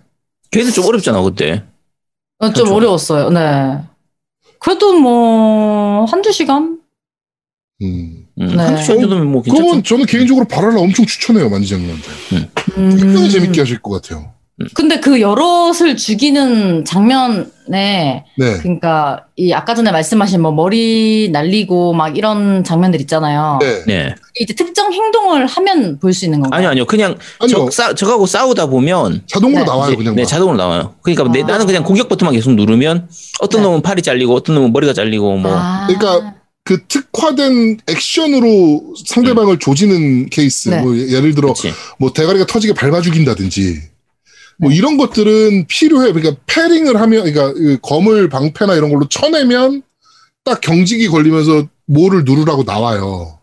이제 거기 가서 누르면 이제 그런 액션을 보여주는 경우가 있고, 그냥 싸우다 보면 막 팔 댕강 잘리고 막 이런 경우들도 있고, 그러니까 좀 달라요. 적들 중에서 이제 기본적인 일반 몹들 같은 경우에는 뭐 랜드방에 나오는데 기사라든지 좀 강한 적들 있잖아요. 그럼 방패를 들고 다니고 있는 좀 엘리트 몹이 있다. 네임드 몹이 있다. 그러면은 그 방패를 잡아가지고 상대방을 찍어 누른다든지 망치를 들고 나온 적이 있다. 그럼 그 망치를 나중에 피니시 스킬이 그게 되는 거죠. 제일 마지막 동작이 그 망치를 뺏어다가 그냥 박살낸다든지 이런 식으로 어쨌든 그런 연출들이 꽤 손맛 있게 좀 재밌게 잘 나와요. 그러니까 그게 기본적으로 연출은 어쌔신이 좋습니다. 고스보다는 연출은 정말 좋아요, 어쌔신이. 근데 이제 고스는 긴장감도 있고 약간 뭐랄까 손맛이 있어. 손맛도 있고 좀 고스가 정말 전투하는 그런 내 상황에 그러니까 몰입감이 더 센 거지 고스가 사실은. 그치. 그런데 어쌔신은 연출이 좋다 보니까 그런 통쾌함과 뭐 이런 것들, 그러니까 실제로 내가 못하는 것들을 하는 거 아니야 게임 속에서. 그러니까 그런 것들에 대한 희열이 좀 있는 거고. 좀 둘이 약간 다릅니다 전투에 대해서는. 네. 전투의 재미를 기준으로 하면요, 고스 같은 경우에는 처음 시작부터 엔딩 볼 때까지 항상 그 전투의 재미가 지속이 됐었어요. 근데 바랄라는 초반에는 좀 긴장감 있고 좀 그런 부분이 있다가 아까 말씀드린 것처럼 10시간, 20시간째만 넘어가고 나면 그냥 쓸고 다니기 때문에 전투의 재미라기보다 그냥 통쾌한 느낌, 그냥 시원시원한, 그냥 말 그대로 무쌍하는 느낌처럼 바뀌게 돼요. 저는 그래서 망치를 들고 다니거든요, 지금. 한 손 망치를 들고 다니는데, 망치가 진짜 시원시원하거든요. 네, 아무래도 토를 생각하다 보니까 망치를 좀 들고 다니는 편인데, 망치가 진짜 시원시원합니다, 액션이. 네, 생각보다. 네. 그러니까 각 무기마다의 차이들이 좀 있습니다. 예를 들면 작은 도끼 같은 경우에는 빠르게 공격할 수는 있긴 한데, 대신에 저기 큰 방패를 들고 있으면 조금 관리하기 귀찮아요. 근데 망치 같은 경우에는 거의 뚫고 지나가는 수준으로 그러니까 선을 줄 수 있으니까. 쪼개버리니까 망치가. 그치. 그래서 어쨌든 전투는 우리가 이래저래 얘기를 하긴 했는데 어쌔신 크리드 시리즈 지금까지 중에서는 그래도 제일 나은 편이에요. 이게 그러니까 지금까지 어쌔신 크리드 중에서 전투는 제일 잘 만들었어요. 그러니까 네. 오리진에서도 좀 좋아졌고 오디세이에서도 그게 약간 더 발전됐었는데 이번 발랄라에서는 진짜 거의 완성이 된 게 아닌가 싶을 만큼 꽤 잘 만들어져 있습니다. 이게 아까 고스하고 자꾸 비교하면서 고스보다 별로다라고 얘기를 하는데 그게 그냥 단순히 별로가 아니고요. 서로 달라요. 지향하는 게 다르기 때문에 네, 그건 단점이라고 말하기 조금 애매합니다. 이게 이제 어쌔신 크리드의 가장 뭐라 그럴까요? 아이덴티티를 그러다 보니까 건드려버린 게 된 것 같아요. 개인적으로는. 그러니까 전투의 화려함, 전투가 재밌어. 이 전투 화끈해. 라는 걸 하다 보니까 어쌔신은 결국에 암살이잖아요. 원래는. 그게 없어요, 이번 게임은. 그러니까 만약에 암살 중심으로 플레이하고 싶다면 암살 중심으로 플레이하실 수도 있습니다. 그러니까 기본적으로 암살할 때 쓰는 사람들 사이에 숨는 거라든지 뭐 은신하는 거 이런 것들은 다 있어요. 스킬도 다 있고 있는데 굳이 쓸 필요가 없는 거죠. 굳이 왜? 다 쓸어버리면 되는데. 그냥 다 쓸어버리는 게 제일 편하고 그리고 특히 중간중간에 이제 미션 중에서 이제 습격 미션이라고 해가지고 우리 편들 다 불러가지고 한 마을 자체를 쑥대밭을 내버리는 그런 미션, 그런 거 이벤트 진행할 때는 그냥 말 그대로 시원시원하게 우리 편까지 있으니까 시원시원하게 뭐 쓸거나 또 공성전 하는 부분들 그런 거 이제 요새라든지 이런 것들 요새 함락시키는 부분들 네, 함락시키는 그런 부분들에서는 그냥 말 그대로 시원시원하게 싸우면 되거든요. 네. 그런 데서는 아예 암살할 필요가 없으니까. 그래서 어쨌든 여러 가지 부분에서 전투는 방식은 좀 달라졌는데 나쁘다고 보긴 힘들고요. 변했다고 생각하시면 되죠. 네. 저는 개인적으로 좀 아쉬운 부분이 그 부분이었거든요. 그러니까 암살. 이게 그러면 진짜 말 그대로 어쌔신 크리드가 아니지 이제는. 이런 생각이 좀 계속 들어서 게임하면서. 물론 암살검이 나오긴 하지만 암살검도 사실은 나오는 부분도 약간 어거지로 끼워 맞춘 듯한 느낌도 좀 있고. 그러니까 그 부분까지 포함해서 지금부터는 거의 단점만 얘기할 것 같습니다. 네. 지금부터는 거의 단점만 얘기할 것 같은데 장점이 뭐였죠? 지금까지 말씀하신 것 중에? 장점이요? 네, 고스랑 비교했을 때 전투가 화려하다. 전투가 화려하고 화끈한 맛이 있고 메인 스토리 좋다. 메인 스토리가 정말 되게 뭐라 그럴까요? 짜임새 있게 구성이 돼 있어요. 메인 스토리는. 메인 스토리가 정말 좋아요. 메인 스토리가 정말 짜임새 있어요. 만지자님 지금부터 종이를 꺼내신 다음에 저희 말하는 걸 적으세요 이렇게. 네, 좀 필기하는 습관이 있어야 될 것 같아요. 저희 만지자님. 만지자님 필기 엄청 잘해. 아니 근데 잘하는데 우리 얘기를 그냥 지금 뭐가 장점이었죠? 이게 물어보는 거 우리가. 뭐가 장점이었는지 물어본 이유는 뭐냐면 그닥 장점이 장점으로 안 느껴져서요. 그렇게 크게 장점으로 안 느껴지고 저는 이제 말씀하실 때 전투 얘기를 계속 하실 때 뭐가 생각났냐면 유비 게임의 그 포아너라는 게임이 자꾸 생각이 나더라고요. 그거랑은 포아너 좀 다르지. 네. 그러니까 그거는 당연히 전혀 다른 장르의 게임인데 느낌은 약간 포아너에서 갖고 온 부분도 있는 것 같아요. 맞아요. 네, 전투의 그 말씀하시는 장면들이 그게 자꾸 생각이 나더라고요. 전투 스타일이나 되게 중요한 걸 찝으셨네. 전투 스타일이나 전투 방식은 전혀 다른데 네. 그 화면의 느낌이라든지 연출의 느낌은 실제로 포아노하고 비슷한 느낌도 있습니다. 왜냐면 그런 묵직한 그런 게 있어. 있으는데, 근데 사실은 그치. 포아노랑은 좀 다르지. 사실은. 당연히 다르지. 포아노는 가벼보니까. 그러니까 또 포아노의 그런 느낌 자체는 굉장히 묵직하다고, 되게 묵직해요. 그치. 포아노는. 맞아. 근데 얘는 되게 가볍다고. 어쌔신은 액션이 그치. 강해. 그러니까 어떤 분위기만 비슷하지. 사실은 전투 시스템이나 아니면 어떤 그런 진행하는 방식은 다르지. 맞아. 완전 다르지. 완전 그거 그렇게 보면. 분위기만 비슷해요. 분위기만. 네. 그럼 다른 장점은 일단 아까 말은 안 했는데 그래픽은 정말 좋습니다. 그래픽 되게 괜찮은 편이고요. 아쉬운 부분도 없잖아 있는데요, 솔직히. 근데 동기화할 때 이렇게 되는 부분들이나 이런 것들은 여전히 그러니까 어세신크리드가 지금까지 갖고 있었던 장점들은 거의 다 가지고 있어요.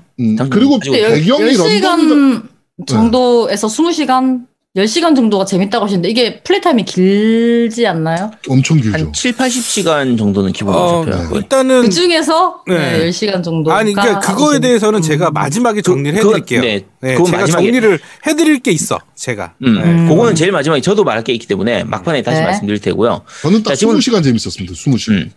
자, 단적으로 말씀드리는 게 아까 그 전작하고의 부분들인데 이게 어시신크리드가 원래 초기에는 애니머스라는 개념이 있었거든요. 그쵸. 그러니까 원래 이 스토리가 어떤 거냐면 현대에서 있었던 어떤 뭐 유물이나 이런 거에서 그 남아있는 DNA를 가지고 과거에 있었던 인물이 되어가지고 그거를 체험하듯이 하는 유전자 속에 남아있는 시뮬레이션. 그렇죠. 그러니까 초기에는 이제 유전자 속에 남아있는 그 기억. 그러니까 이게 이런 거예요. 내 몸의 이 안에는 내 조상들의 모든 기억이 다 남아있다.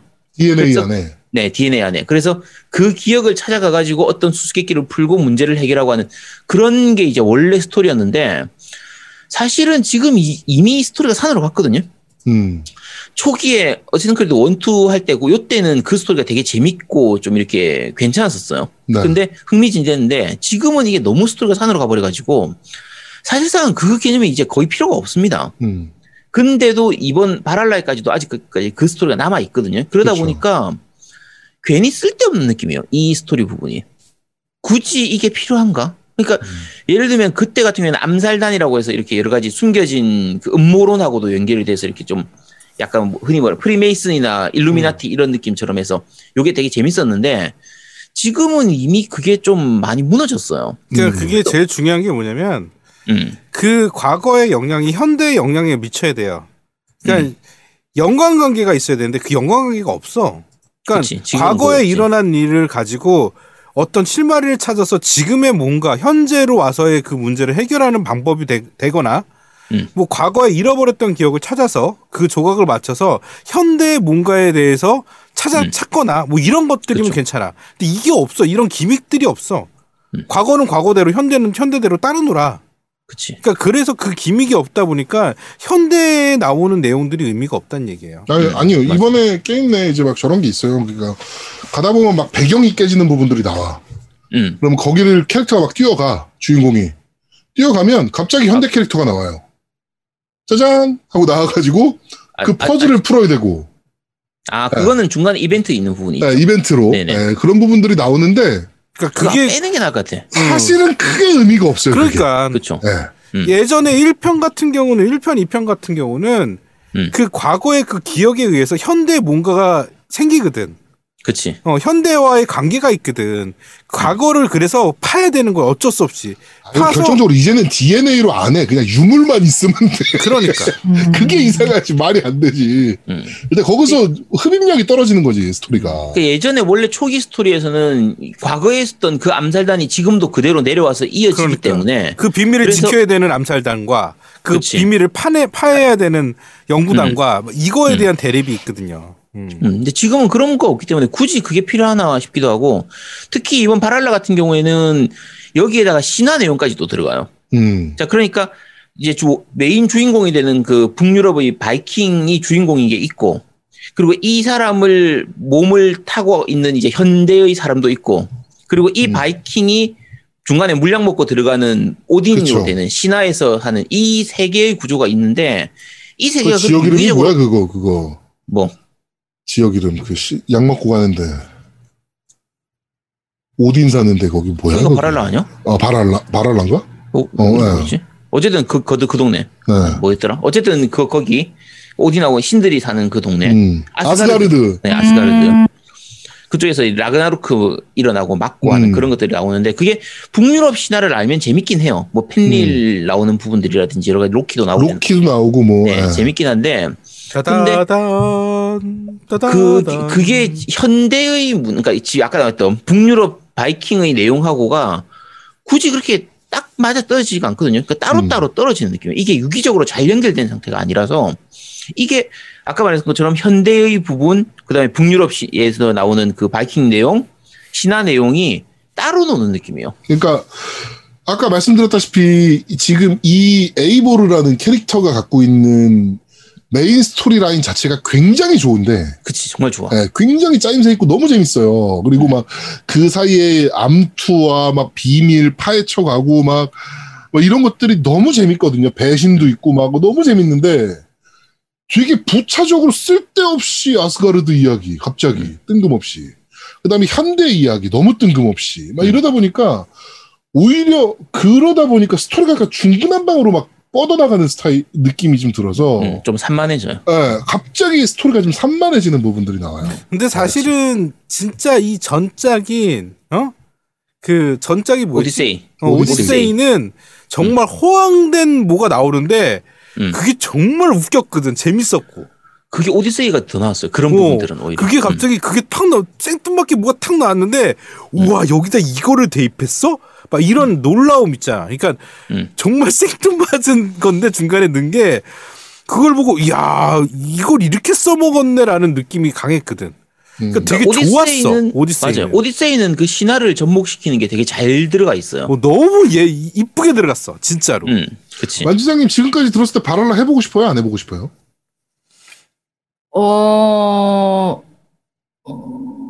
안 해보고 싶어요? 네. 자, 아니 해보고.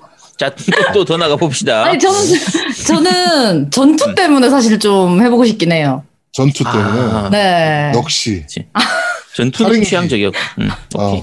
네. 살인만지작이라고 불리는. 네. 좀 재밌을 것 같아요. 실제로 재밌습니다. 재밌고 그 단점 몇 개만 좀 더 얘기할게요. 일단 서브 퀘스트 같은 경우에 약간은 좀 너무 짧고 그 답답한 부분도 있고 제일 큰 건 사실은 보물찾기입니다. 보물찾기가 이게 어세신크리드인지 워리어 크리드인지 이게 무슨 트레저 헌터 크리드인지 진짜 이게 특히나 이번 작 같은 경우에는 뭐가 제일 크냐면 지하에 숨겨진 보물이 너무 많습니다. 그러니까 너무 사람을 베베꽐. 그러니까 이제 지도상에서 그 보물이 있는 위치가 표시는 되는데 표시되어 있는 그 위치에 가보면 지상이에요. 그럼 실제로 그 땅의 지하에 보물이 있는 거거든요. 그럼 그 지하로 들어가기 위한 길을 또 찾아야 돼요. 근데 그런 것들이 너무 많아요. 이게 종이 아빠님이 정확하게 말씀하셨는데 그렇게 힘들게 막 씨발 뱀 다 죽여가고 없는 길 막 폭탄 던져가지고 터뜨려가면서 막 힘들게 막 이제 막 들어갔어. 보물을 찾았어. 정말 어이없는 것들. 별거 없죠. 정말 쓸모없는. 나중 돼서는 그냥 다 패스해버려요. 보물찾기는. 근데 그게 패스하기도 애매한 게 그런 보물 찾으면서 얻게 되는 자원이나 이런 걸 가지고 업그레이드 시켜야 되고 또 보물찾기 하면 이제 경험치가 조금 어쨌든 경험치 조금 주니까 이 게르기예요. 말 그대로. 그리고 제일 짜증나는 거는 그 보물 마크가 눈에 거슬려. 노란색 마크. 자꾸 그거 찾아야 된다는 감각감이 생겨. 그나마 아제트가 말한 자원이나 이런 보물들이면 괜찮아. 갑옷 그림이 있거나. 그치, 가면 이런 거. 이런 거는 정말 아예 신경도 안 쓰고. 그치. 특히 스킬들도 이번에는 그 보물찾기를 해가지고 고문서를 찾아서 스킬을 배워야 되거든요. 그쵸. 네, 이 스킬들도 그런 식으로 배워야 되는데, 만지장님이 여기서 헤맬 수 있겠다. 저 지금 들으면서 그거 걱정되고 있는데. 그거 안 해도 진행하는데 전혀 문제가 없어요. 아니, 근데 스킬은 해야 되니까. 야, 가만있어. 야, 조용히 해. 맞다. 큰일 났네. 이거 단점 얘기해야 되는데. 아니, 아까 제아동욱이 얘기했었는데, 폭탄으로 문을 여는 것들이 있거든요. 네. 근데 우리가 젤다의 전설 야숨 같은 경우에는 폭탄을 언제든지 꺼낼 수 있잖아요. 무한대로 꺼내서 바로 쓸 수가 있는데, 이것도 그렇게 만들어주면 돼요. 휴대용 폭탄을 쓸 수 있도록 만들어주면 되는데, 주워와야 돼. 바랄라 같은 경우에 문제가 뭐냐면, 어딘가에 가서 주워와야 돼요. 그러니까 폭탄으로 문을 깨야 되는 기믹이 있으면, 그 주변 어딘가에는 폭탄이 있긴 해요. 근데 근데 이걸 역으로 생각하면 폭탄이 있으면 아 여기 어디 깨는 데 있나 보다. 그렇게 생각할 수도 있지. 이렇게 되는 거지. 역으로 생각하면. 근데 처음에 이런 기믹이 한두 개면 상관없는데 이게 너무 많아요. 그렇게 폭탄을 주워와서 문을 깨야 되는 경우가 너무 많다 보니까 수십 번을 그 짓을 해야 되니까 아니 그럼 그냥 휴대용 폭탄 하나 만들어주면 되지. 언제든지 꺼내 쓸 수 있도록. 그러니까 예를 들면 우리 화살 있잖아요. 화살에 불화살, 뭐 폭탄 화살 이런 설정으로 해서 넣어서 해주면 좋은데 그게 없으니까. 근데 폭탄 화살 있어. 있나 봐요. 나중에 생겨요. 나중에 생겨요. 꽤 네. 나중에 생겨요. 네. 초반부터 그하진 않아요. 그러니까 그런 부분들이 조금 그리고 그런 부분들이 필요한 것들이 스킬로 해서 열어야 되거든요. 그런 게 좀. 근데 스킬을 찾으려면 또 아까 전에 말씀하셨듯이 뭐 밑으로 또 가서 길을 찾아야 되고. 네. 그런 거네요. 만지장님이 진짜 힘들어하실 것 같은 느낌이 어떤 부분이 있냐면은 어떤 건물 안으로 들어가야 돼요. 네. 그 뭔가 스킬이 저기 떴어. 노란색 마크가 있어. 스킬 마크가. 그럼 저 건물 안에 있대. 네. 거기까지는 가거든. 건물 앞까지는. 네. 근데 건물을 들어가야 돼. 네. 근데 문이 다 막혀 있어. 네. 어디로 들어가는 이게 실제로 제가 그래서 방송에서 하다가 못한 거예요. 여기서 무지하게 헤매는 경우들이 많아요. 그거는 근데 오디세이에서도 있었어. 너무 그렇게 하다가 못 찾고 막 너무 오래 걸리고 알고 보면 되게 별거 아닌데. 근데 막 되게 꼬아놓은 것들도 있고 진짜 말도 안 되게 꼬아놓은 것들도 있고 뭐 어쩌라는 거예요. 여길 어떻게 가라는 거예요 도대체. 가지고 막 집단에 다 불질러 보고 막 별지랄을 다 해보기도 아니 안 먹어 씨 들어와서 안 먹어요 이러면서. 그러니까 그런 부분들이 너무 많아. 보물찾기 할 때 진짜 말 그대로 버리자니 아깝고 찾자니 귀찮고 그런 것들이 하도 많으니까. 20분 전에 아재 그 제아두목이 만지자님한테 전투를 적극 추천해서 이거를 꼭 만지자님 했으면 좋겠습니다라고 했는데 방금 얘기는 또 이거는 하면 안 되겠네 이러고 있네. 아니 해도 돼. 안 해도 상관없어요. 전투만 봤을 때는 만지장님 취향이에요. 제가 봤을 때. 근데 만지장님이 우리 겜덕비상의 닉네임이 뭡니까? 길치 여신. 길치 여신이잖아요. 근데 이게 그거를 내가 간과를 한 거지. 아니 괜찮아. 그러니까 그래서 추천을 해? 안 해? 하면 되게 재밌을 것 같긴 한데 만지장님 방송 시청자분들이 진짜 치과 많이 가셔야 될 것 같아요. 괜찮아. 근데 제여드목님이 단톡방에서 하도 욕을 많이 하셨어가지고. 아니요, 이게 그 제야도목이 잘 몰라서 그런 겁니다. 제야도 잘 몰라서 그런 거고. 내가 50시간을 넘게 했는데 잘 모른다고. 자, 슬슬 이제 마무리해야 되니까. 네. 일단 몇 가지만 더 하면요. 아까 제야동이 지난주 계속 얘기한 것처럼 초반에 10시간만 재밌고 어쩌고저쩌고 이런 얘기하고 제가 20시간만 재밌고 이렇게 얘기했었는데 사실 저 같은 경우에는 잘못 알았었어요. 버그야. 버그였었습니다.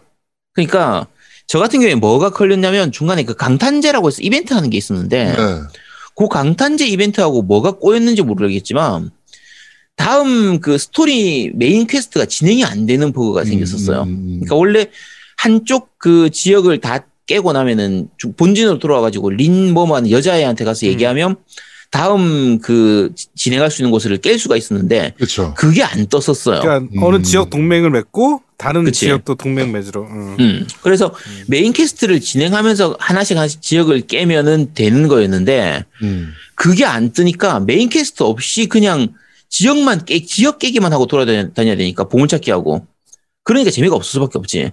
그래서 거의 초반에 한 레벨 한 70, 80제부터 시작해서 거의 한 180, 그러니까 그 전투력 170, 180까지 올리는 동안을 메인 퀘스트 없이 그냥 생으로 진행을 했었거든요. 그러니까 재미가 없을 수밖에 없었는데 나중에 강탄제 끝나면서 그 버그가 풀려가지고 그래서 그 뒤로 쭉 진행하니까 괜찮더라고요. 괜찮아서 저는 그 버그만 아니면 평가가 좋습니다. 평가가 좋은 편이고요. 이게 버그는 꽤 심한 편이에요. 버그 정말 많아요. 사펑이 버그로 욕 많이 먹지만 이 바랄라도 만만치 않을 정도로 버그가 많습니다. 지금 제가 걸린 것처럼 진행 불가 버그 같은 경우도 좀 있고. 진행 불가 버그가 생각보다 많아요. 퀘스트 진행 불가 버그들이 서브퀘에서도 좀 나오는 편이고. 그래서 꽤 있는 편이라서 어쨌든 그렇습니다. 그리고 아까 노미님 말씀하신 것도 말씀해 주시죠. 그러면 그게 저는 이번 바랄라가 총 3개로 나눠진다고 생각해요. 근데 이게 유비가 욕심을 부렸어. 무슨 욕심을 부렸냐면 자, 3가지 부분이 뭐냐면 초반에 인트로가 10시간입니다. 여러분. 그렇죠. 그렇죠. 그게 이제 영국으로 바이킹 가기 전. 그러니까 가기 전까지. 그래서 그 다음에 두 번째 섹션이 바로 영국에 도착한 거예요. 그래갖고 하면서 각각의 지역들을 전부 다 동맹을 맺는 그 작업을 하는 게 전 두 번째 단계라고 생각하고 전체 동맹을 다 맺고 나서의 세 번째가 있어요. 그게 세 번째라고 저는 봐요.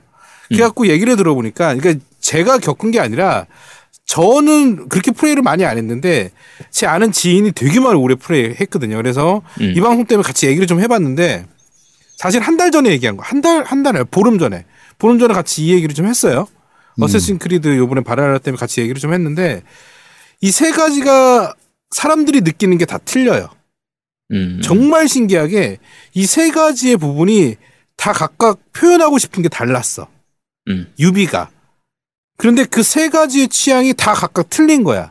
저는 거기서 약간 문제점이 나온 건데요. 처음에 10시간 인트로가 너무 압도적이에요. 맞아. 그쵸. 압도적이고 맞아요. 스토리가 굉장히 전개가 빠르면서 막 흡입감도 엄청 좋고. 장난이 아니지. 그렇지. 막 이 에이보르가 앞으로 헤쳐나가야 역경이나 막 이런 것들이 막 눈에 보이면서 너무 몰입감 있어. 맞아. 그래서 그리고 그래픽도 진짜 쩔어주거든. 눈 마시고 막 설산 뛰어다녀야 되고 막 그래픽 정말 예술이거든요. 제가 그 10시간 할 때 아제트한테 뭐라 그랬냐면 나 이거 역대급이다. 너무 재밌다. 막 그치. 이랬어요. 진짜. 맞아. 우리 세 명 다 그 부분은 정말 재밌다고 했었어요. 그런데 런던으로 넘어오는 순간부터 일단 비가 많이 와.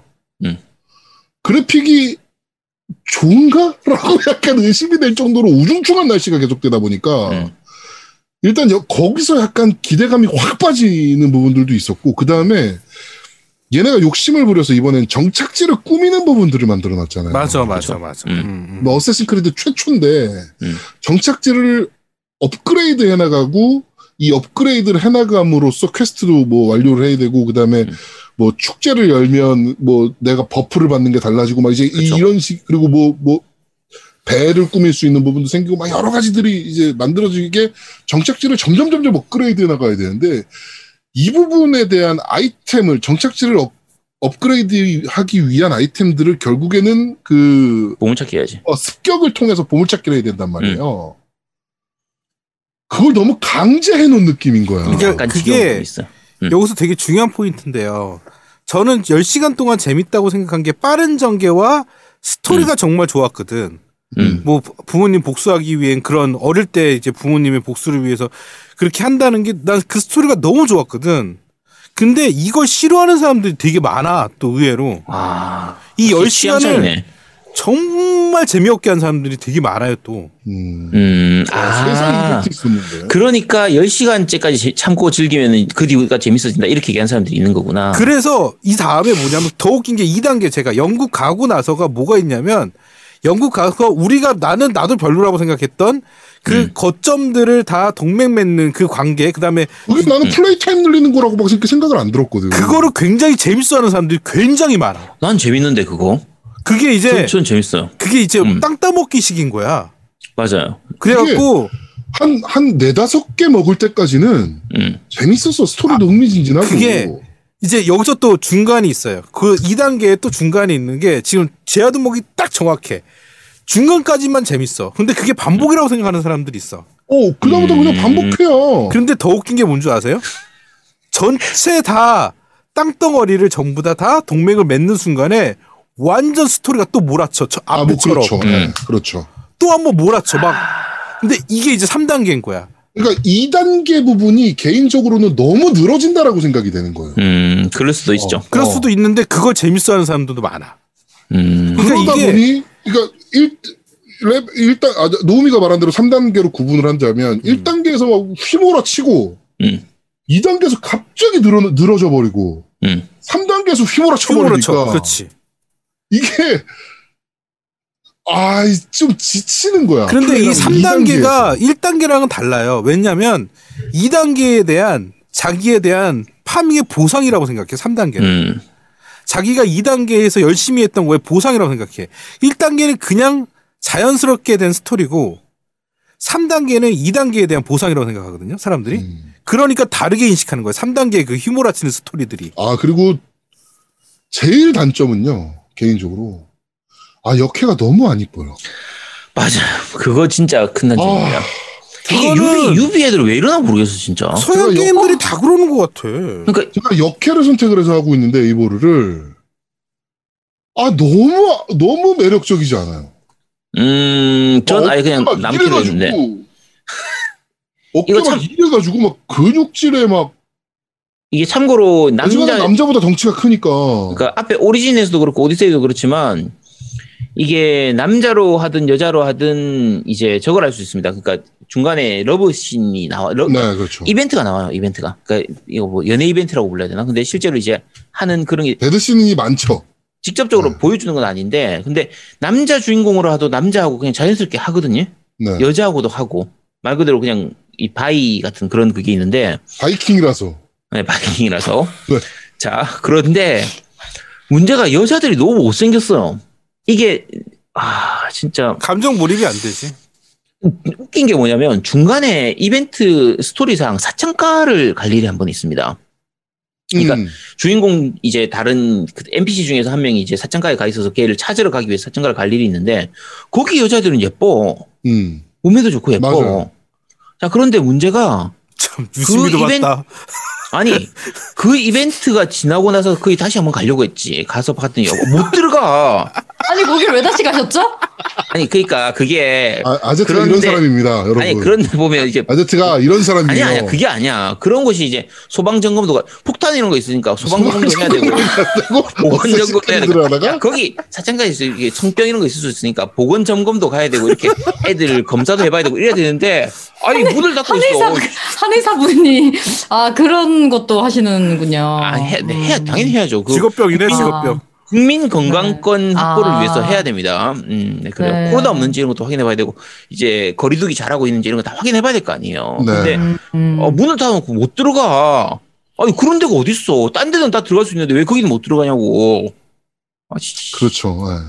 근데 지금까지 게임하시면서 역해가 너무 매력적이지 않다, 안 예쁘다라는 말씀들을 하신 게임이 되게 여러 개가 있었는데 대표적으로 어느 정도인가요? 이게 네? 어느 정도인가요, 이게? 제가 말씀드렸잖아요. 역해 주인공인데요. 네. 그러니까 주인공을 남자로 할지 여자로 할지 처음에 결정을 할 수가 있어요. 네. 제가 역해로 했거든요. 네. 배드씨는 그냥 빨리 넘겨요. 그만해. 그래서 빨리 넘길 정. 그러니까 근데 라오급인가요? 네? 라오2 에비급인가요? 더한 것 같아요. 근데 이게 사실은 저희가 이제 약간 적응이 돼서 이게 우리 방송 들으시는 분들이 제 노래 소리나 만장님 노래에 적응을 하는 것처럼 최근에 유비 쪽 게임 뭐 와치독스도 마찬가지고요. 이것도 그렇고 앞에 라오도 그렇고 이게 여러 번 겹치다 보니까 고스도 마찬가지였고 이제는 좀 적응이 돼 가는 것 같아. 그래서 특별히 심각하다는 건 아닌데 좀 짜증은 나는. 아니야. 그렇게 생각하면 사펑은 완전 선녀지. 사펑은 진짜 잘 만들지. 야, 사펑은 진짜 주디 너무 매력적이잖아. 사펑 역해들은 진짜 선녀지 거기에 비하면. 그치. 사펑은 정말 잘 만든 겁니다. 와, 이게 어쩜 이렇게 매력적이지 않을 수가 있지, 역해가? 안 매력도로 따지면 툭불 등심까지는 힘들고요. 한 원뿔 정도는 되는 정도. 아니야. 그 정도. 내가 봤을 때 툭불 살치 정도는 돼. 야, 그래도 저거보다 낫잖아. 안 되는데. 살치살 정도까지는 돼. 저거보다 낫지 않나? 오히려 와치독스보다 낫지 않나? 나는 거의 동급인 것 같은데. 그런가? 네, 자, 어쨌든 빨리 3부 너무 오래 했습니다. 네, 일단 뭐 다른 거 이제 그 말씀드린 거 거의 다 말씀드렸고요. 네. 그 외에 단점들이 몇 개 더 있긴 했습니다. 예를 들면 중간에 시네마틱 카메라라고 해서 뭐 말 타고 갈 때 우리 레데리 2에서 이제 그렇게 하는 것처럼 가는 게 있는데 그게 초점도 엉망이고요. 정말 망부 쓸모없는 레데리에서는 막 이런 느낌이긴. 그러니까 레데리에서는 그거 딱 켜놓고 나서 이제 인물들 대화하는 것도 듣고 그냥 자연스럽게 보면서 진짜 영화 보는 느낌으로. 근데 이거는 시네마틱 카메라 초점 해놓고 나면 엉뚱한 곳으로 말이 가기도 하고. 카메라 초점이 완전히 망가져가지고 엉뚱한 데 전체적으로 해서. 말 AI가 안 좋아요. 그래가지고 자꾸 벽에 끼거나 그치. 내가 타고 달리다가도 막 벽에 끼거나 막 못 나오고 막 이런 경우들도 있고. 그런 것도 있고. 눈밭에 들어가면 못 빠져나오고 막 그래.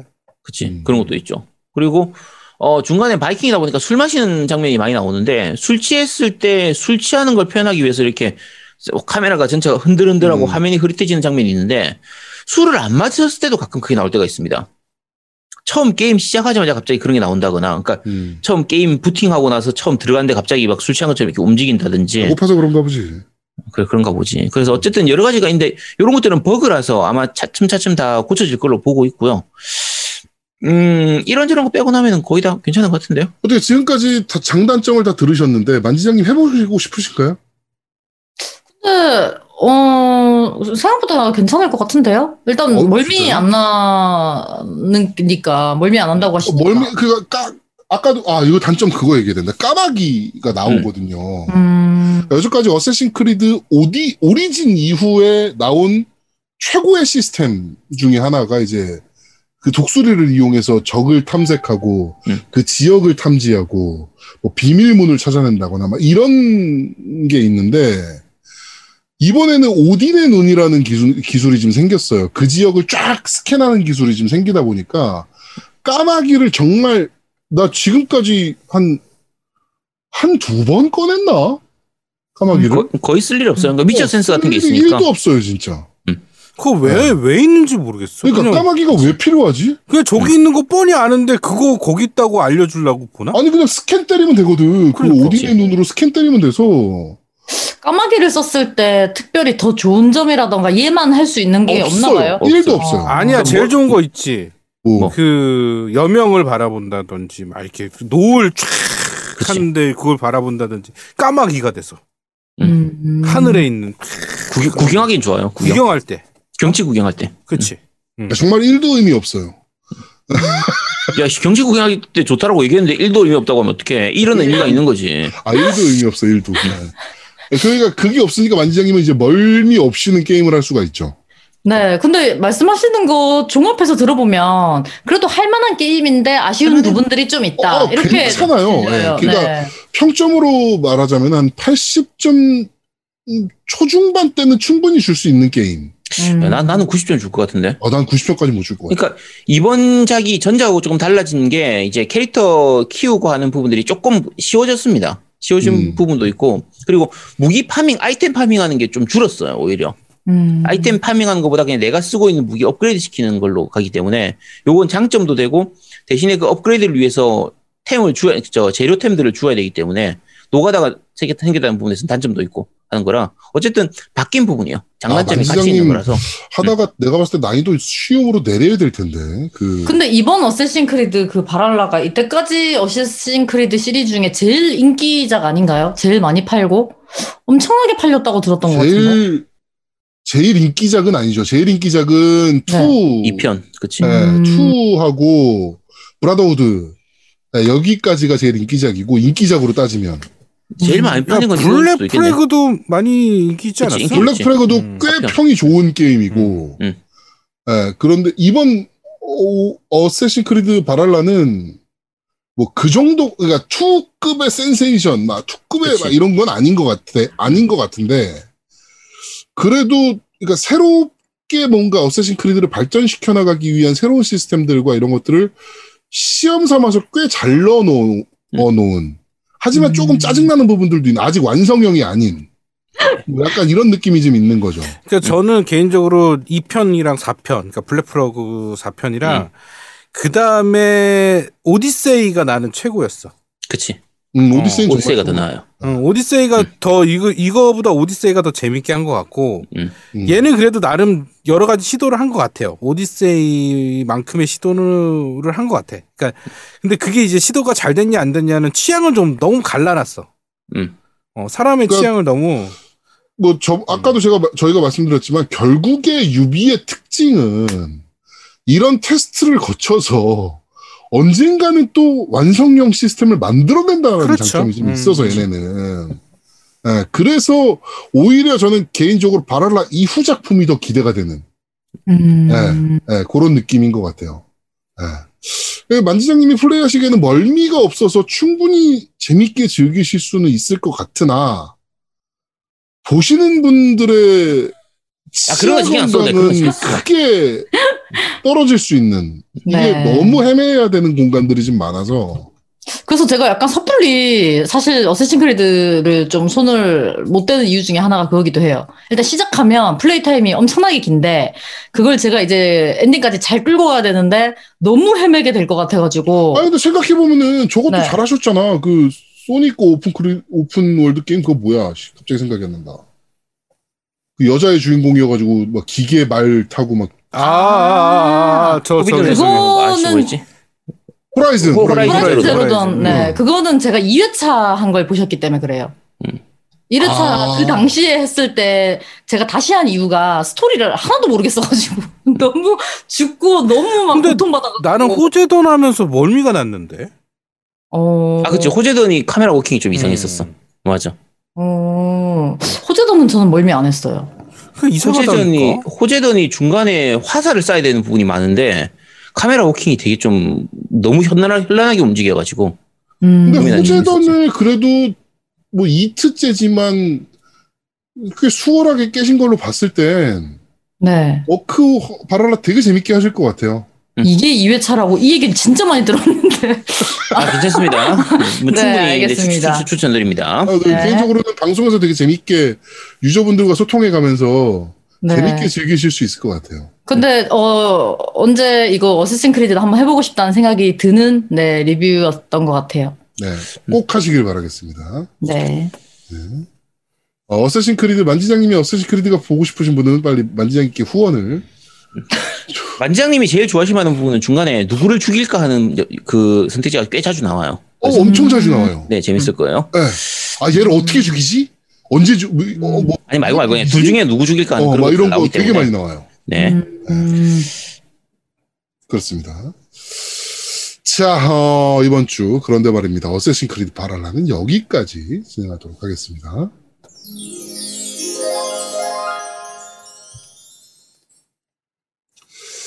자, 겜덕비상 제228화 이번 유비오픈월드는 좀 다른가? 어세신 크리드 바랄라 편은 여기서 모두 마무리하도록 하겠습니다. 우리 만지장님 개인 방송까지 하시고 오늘 늦은 시간까지 고생 많으셨습니다. 너무 재밌었습니다. 어세신 크리드 근데 바랄라를 특히 해보고 싶네요. 이 얘기를 들어서 그런지 모르겠는데. 바랄라를 꼭 해보셔야 될 거예요. 왜냐면 다른 거는 멀미가 난다고 하셨어요. 네네. 얘는 멀미가 없어서. 네, 감사합니다. 시청자분들도 늦은 시간까지 너무 수고 많으셨고 MC분들 너무 수고 많으셨습니다. 네, 내일 또 링피트 하시는 거죠? 그럴 것 같아요. 네, 근데 저기 아까 전에 윙구님이 보내주신다고 228화 이번 유비오픈월드는 다른가? 어쌔신 크리드 바랄라 편은 여기서 모두 마무리하도록 하겠습니다. 저희는 다음 뭐요? 야 빨리 해 빨리 멘트 쳐 빨리. 다음 주에 좀 더 재밌고 알찬 방송으로 여러분들을 찾아뵙도록 하겠습니다. 고맙습니다. 감사합니다. 다음 주에 봬요. 빠이용. 빠이용.